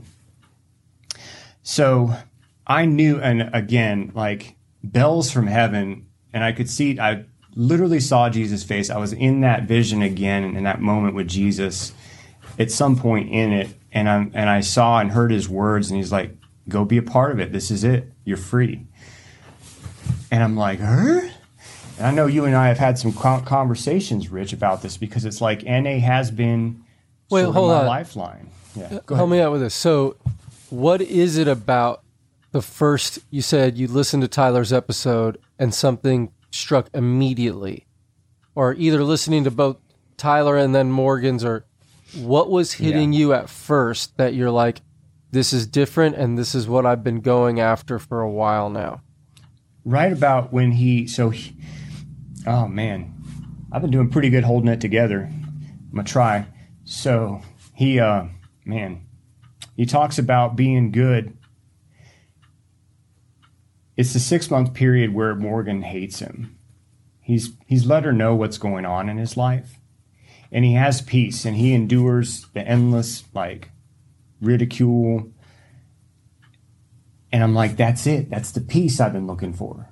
The peace in him talking about his approval. I mean, it clicked. My big sin, my need for you to like me, my need for you to approve of what I'm doing. It just blew off. I guess it's the big lie that just has kept me bogged down.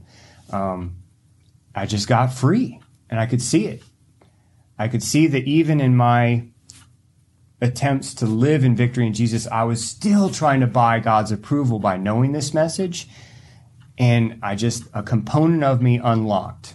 That's all I know how to say. And the experience I had with Jesus that I've always been scared to death to tell anybody about, because I think they'll think I'm a whack job. And I didn't even know what it meant. What was the counsel? Who were those people I was talking to? Why would they have my case in front of them? And one of the other things that Jesus said over me is he'll never stop talking about me. He loves to talk about me. And I did, but I just didn't have the context, Rich. I didn't understand Jesus' heart. I didn't understand how he was gentle and lowly. And this idea of Christ's humility, his heart for me is, I guess the word gentle is also used for the meek. He's not somebody who comes up to me with an agenda. He's literally seeking after me. He's the older brother that's missing in the parable that should have been out looking for the younger brother. He's always seeking after me. And I realized one of the big things is I've wanted to be pursued. And here all along, I didn't know that Jesus was pursuing me through each one of these things. He's preserved my life. So much, yeah. No, man. You hear it, and did you immediately contact me? Was it almost like the next day, or did you let it sit for a couple days? Oh yeah, man. I was shaking. Like, so much of this, it just, so many things snapped into place. I don't know. You see it in the movies, like these moments where somebody has something, and I've always felt like I'm behind. Like Ivan, when I came to Fletcher, Ivan had been here 8 years and he was getting ready to retire. And I feel like I was on the end of the wave. And I started hearing you guys just started getting this. You guys were getting this at the same time I was, moving into freedom. We're all getting this together at the same time. And I knew what I've been struggling with for 12 years is, am I supposed to start this? And it's more like, no, it's already happening. You get to join it and just enjoy it. So I've tried so many times to get this thing going with this idea of victory in Jesus, and it just doesn't, I don't know how to get people free, but then I see that God has given, love, reality, and death to life, the very simple formula. You're already free. You're already healed. You don't got to look for it. It's right here. It's in front of you. I'm offering it to you. All you got to do is take it. And stop trying to do it. You got to quit doing it yourself, though. I can't put it in your hands with your hands occupied trying to do it for yourself. You got to have open hands and stop and just move into that receive posture with God. He wants to. It's his heart to want to give it to me. He's never been holding it from me. I've been running. I've been trying to earn. Earning is the very thing that positions me outside of what God can do for me. So we talk probably for like an hour, and the first, those pleasantries like, hey man, oh cool, what's going on, bro? And oh yeah, man. And we talk about basketball a little bit. Yeah, we played basketball. And then you start unwinding this story in a lot less detail, but just this crazy life experience that you've had. And I'm listening and I'm like, oh wow. I think what I asked you was like, do you understand freedom from sin? And you're like, man, you're so humble. You're just like, tell me.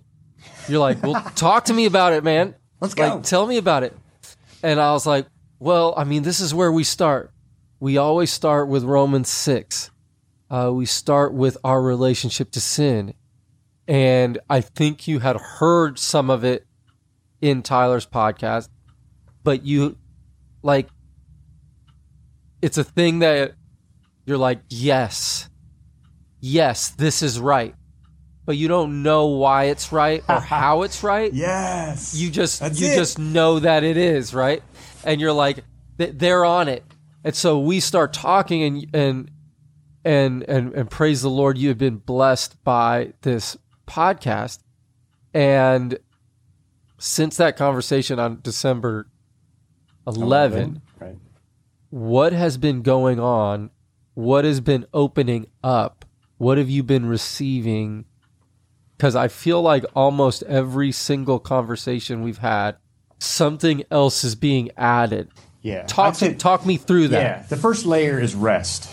That's the word that kept coming up. God gives me words often, these, and I'll know I'm in a season because a word will keep coming up. So the first season when you hear this is rest. You're so weary from trying to earn. And even in your best intention, if you don't understand God's heart for you or why he had to do it all, it's because it's something no person could ever achieve. Jesus had to come do it himself. So you have to get out of that mindset and you just got to sit still with him. And you just like a rinse in your mouth that's taking something away. I just went through a throat surgery and they had this rinse that would numb. It was painful. So I had to numb and slow down that insatiable desire to earn from God what was already mine and just resonate with that every day. Sit in secret place with the Father and just be in thanks. Wow. I just get to sit with you. I'm not here to do something. I get to enjoy you. We enjoy each other's presence. Whitney and I love sharing each other's presence. We love nothing more than just sitting on the couch. It's a reflection and a dimension of that. It's the same relationship. No, I just want to be around you. Like that's enough for me. We don't need to be doing anything. I just enjoy who you are. And to be like, and then all these other areas unlock, him enjoying who I am. Well, who do you say I am, God? And you guys started, the Love Reality team starts unpacking that for me. Well, what does Scripture say? You're holy, blameless, holy, yeah. And blameless and above reproach, Colossians 1:21, yeah. Holy, blameless above reproach. And above reproach. And for the first time in my life, I was able to say the words, I'm righteous. I could never do it. I've been in this mindset. I've got to say I'm an addict. I got to say I'm a sinner. And it's been this crazy false humility trip I've been on for years now of, posturing myself like in a cowering position in front of God, thinking that he needs me to be in that position. It's, again, me doing. I got to get in the right position here for God to position his grace or his righteousness, his righteous character on me. No, these are all things that Jesus accomplished. You just enjoy it. It's your new name. You're righteous. It's a place you live out of. It's an abundance you have flowing towards you constantly and out of you because the Spirit is in you. And then it was adding the layer of, wow, the Spirit's in me. What can that accomplish? What does he want to do with that? How do I need to be getting out of the way? Is that what I do? It's learning all these, and then you guys are unpacking all kinds of, if you ever are in question, just retreat back to the secret place. Chris, just get out of the do thing. Can you get out of your own way for a minute and just enjoy? And so a lot of this is just rest and waiting, and then these incredible outbursts happen. These moments like where I finally, Whitney knows I'm really getting down with the podcast. We're down in Florida for vacation, and I'm consuming this. I'm running at 1.5 speed. I've got to get through them. I want to hear it. And every person adds something for me. I'm hearing things and stuff is getting unlocked, and I'm just on fire. And I'm trying to speak it. And that's like the next phase you go through. You just want to tell everybody. You're so excited. But there's some of that leftover, like it's muscle memory. I'm still in this crazy mortal shell, and there's like muscles and brain cells that remember things. And it's not sinfulness in me. I'm so eager to let y'all know. And I just heard Jesus' voice over and over speaking. He just wants to tell everyone about me. There was a side thing that was said to that council I went in front of. They're like, oh, I remember what so one of the people at the council back in this vision I had, or whatever it was, if anybody has any insight for me, I'd love to hear it. So one of them says, are you going to seal it up for him? Or are you going to zip his lips? And Jesus is like, no, I'm not going to take the best thing. One of the great things about him, he wants nothing more than just to talk about me. And I'm going to let him remember it. I think there was some type of discussion about what was going to happen about me remembering what I had seen. So yeah. As you're listening to this, and you're hearing the stories, now you want to talk about it. I do. So much. And someone was making fun of us. They were making fun of us. They're like, if we share the gospel now, do we have to use the words dope and dog the way and bro? And I'm like, yeah. It's like, this is just a new millennial way of talking about the gospel, and I'm like, no, that's just how we talk sometimes. This is one of the other things I heard. I know that Jesus spoke to me. He said I would know it would be very informal. None of this dress shirts and, it was going to feel real. It was going to be like real people where it wasn't a show. There was no dog and pony thing happening. There's just gritty, real, and I had always known in my heart, when I hear about people beating, let me change that word, getting free of porn, which is like the plague by the way. I'm not going to out how bad it is, but it's bad for all, like almost everybody I know. It's just ruining marriages and lives. And I do, like, that's some of the stuff I've been doing. I have groups.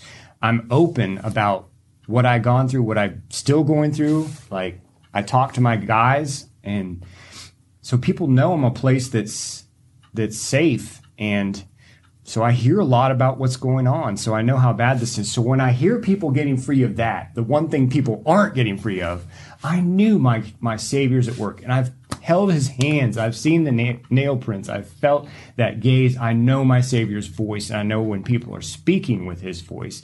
What did Whitney say as you're starting to watch the videos, and did she notice something about you changing, or was she just like, the thing that's changing is now that he's only listening to this, he's like obsessed with this thing? Whitney knows me really well. Our spouses know us well, don't they? Yeah, and absolutely. I think she was hesitant at first because she's seen me get into some stuff. She knows how excited I am about victory in Jesus, and we've walked through it together. But Whitney I think even a year ago, Whitney and I had a heart-to-heart, and it's just heartbreaking. She's struggled to feel the realness of a relationship with God. She's just like, it's outside somewhere out there. It's not right here.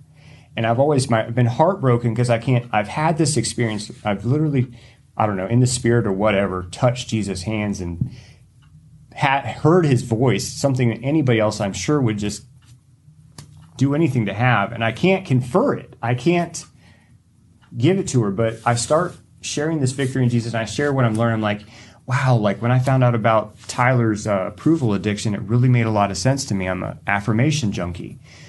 I finally, poor Whitney, she knows I'm kind of like a fad person, but she does humor me, and she's so loving, and she goes ahead and is like, okay, well, I'll listen to a few podcasts. And she's not obviously not going to get down with Tyler, because we both are like, start at number one and work your way through. And she kind of like, the first time that I got a hint that something was happening, she listened to Morgan. She's like, that's my dog. What did she's not gonna like that. I can't remember. It was like, that's we're a lot alike. I get that. And then shout out to Serena. Something happened big when she listened to Serena. And then the changes start coming in our marriage. And I know it's like, oh, really, Chris? In 2.5, 3 months? Well, believe me, 10 years of patterns, you know when something's way different. You know, when you're no longer looking to your spouse for affirmation, and you're diving into secret place to get what you need for your day, and then going and flowing abundance into each other and speaking life, and having moments where you normally will sidetrack into a fight and divert into misunderstand. Well, we don't really have fights as much as we misunderstand each other, and it just spirals. We'll have the spiral of misunderstanding, and it stopped happening, Rich. These are miracles. This is deliverance. This is true miracles. And just lifting each other up in prayer. And it's been the greatest. It's all I could have ever asked for. And I love you guys on Love, Reality, and Death of Life. You get, like, it was one thing to help me, but when you did it for my spouse, when you just simply broke the bread without asking anything back, I love you guys. I love every person who told their story. I'm so grateful to each one. And I know it's Christ. I'm just really thanking the Holy Spirit, really, is what I'm doing. It's Christ in you, Christ in us, the hope of glory.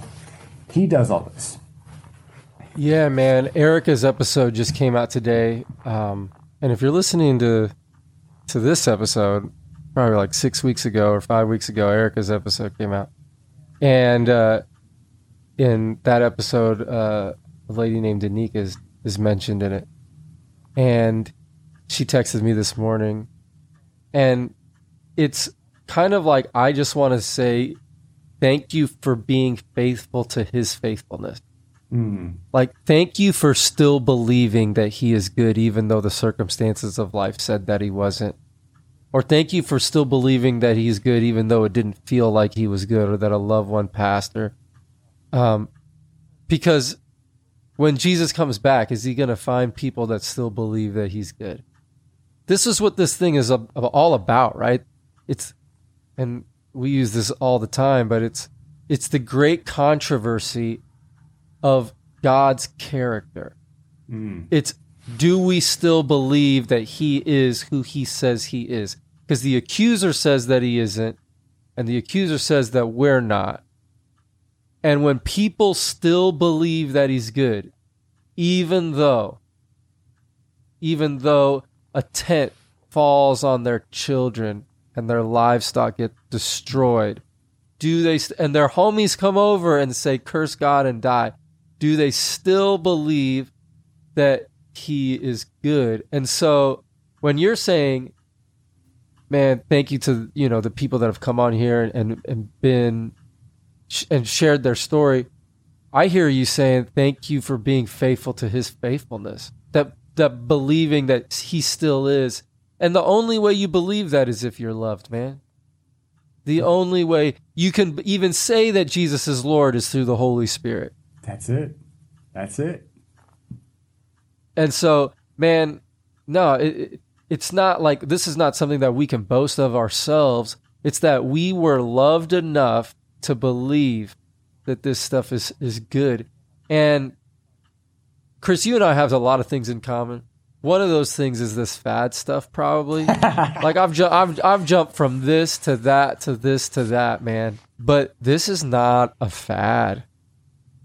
The truth is just becoming more and more foundational. You've been walking in this freedom. Now in the last 3 months, like, you're seeing that the words are being put to it, and you're actually seeing what freedom goes, how it goes into rights, how it goes into living without offense, how it goes into loving your spouse. And it's not a fad, dude, because you're a different dude. Like, you're a different person. And no, man, it's exciting to see. So what I was going to ask is if we look from high above at this Chris Wetmore guy, from, man, just hearing the story of you as a child, and I want to make sure to give a shout out to your parents, who are wonderful, God-fearing people, and were doing their very best.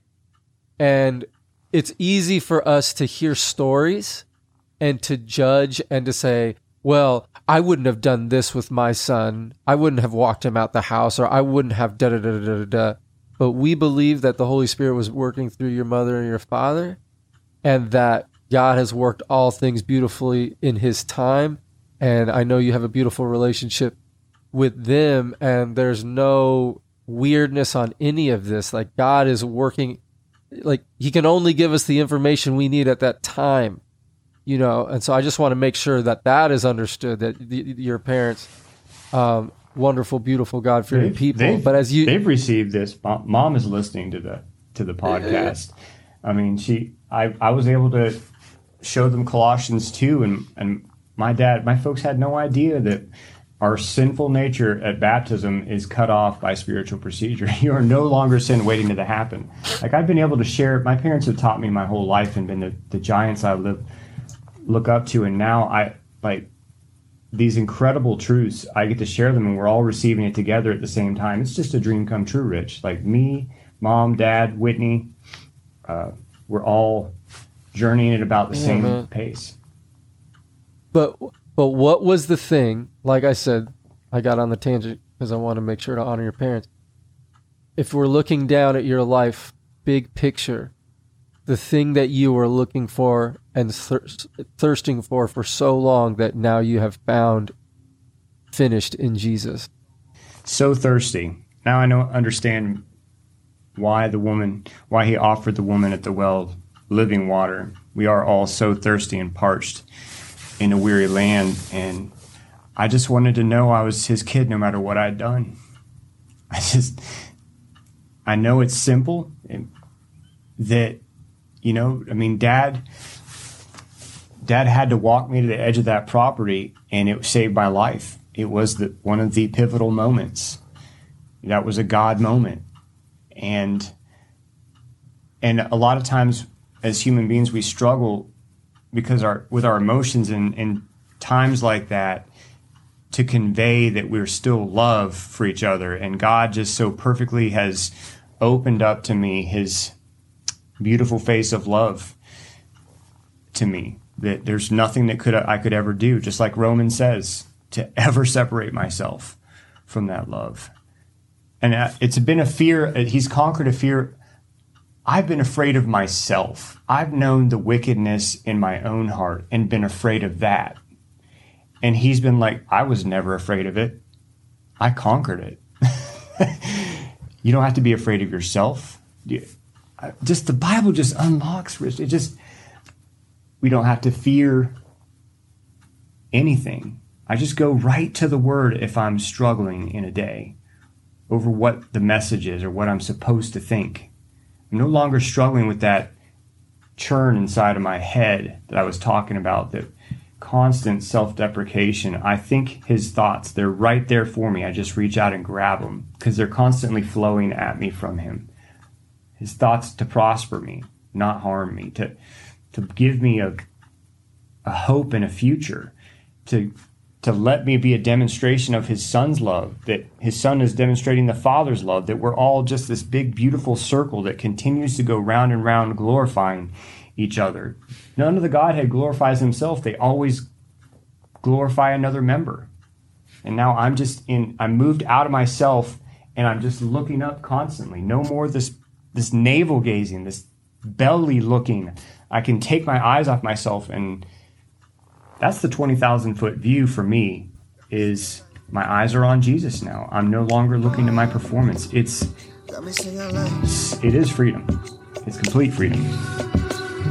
I love it, bro. Thank you so much for coming on.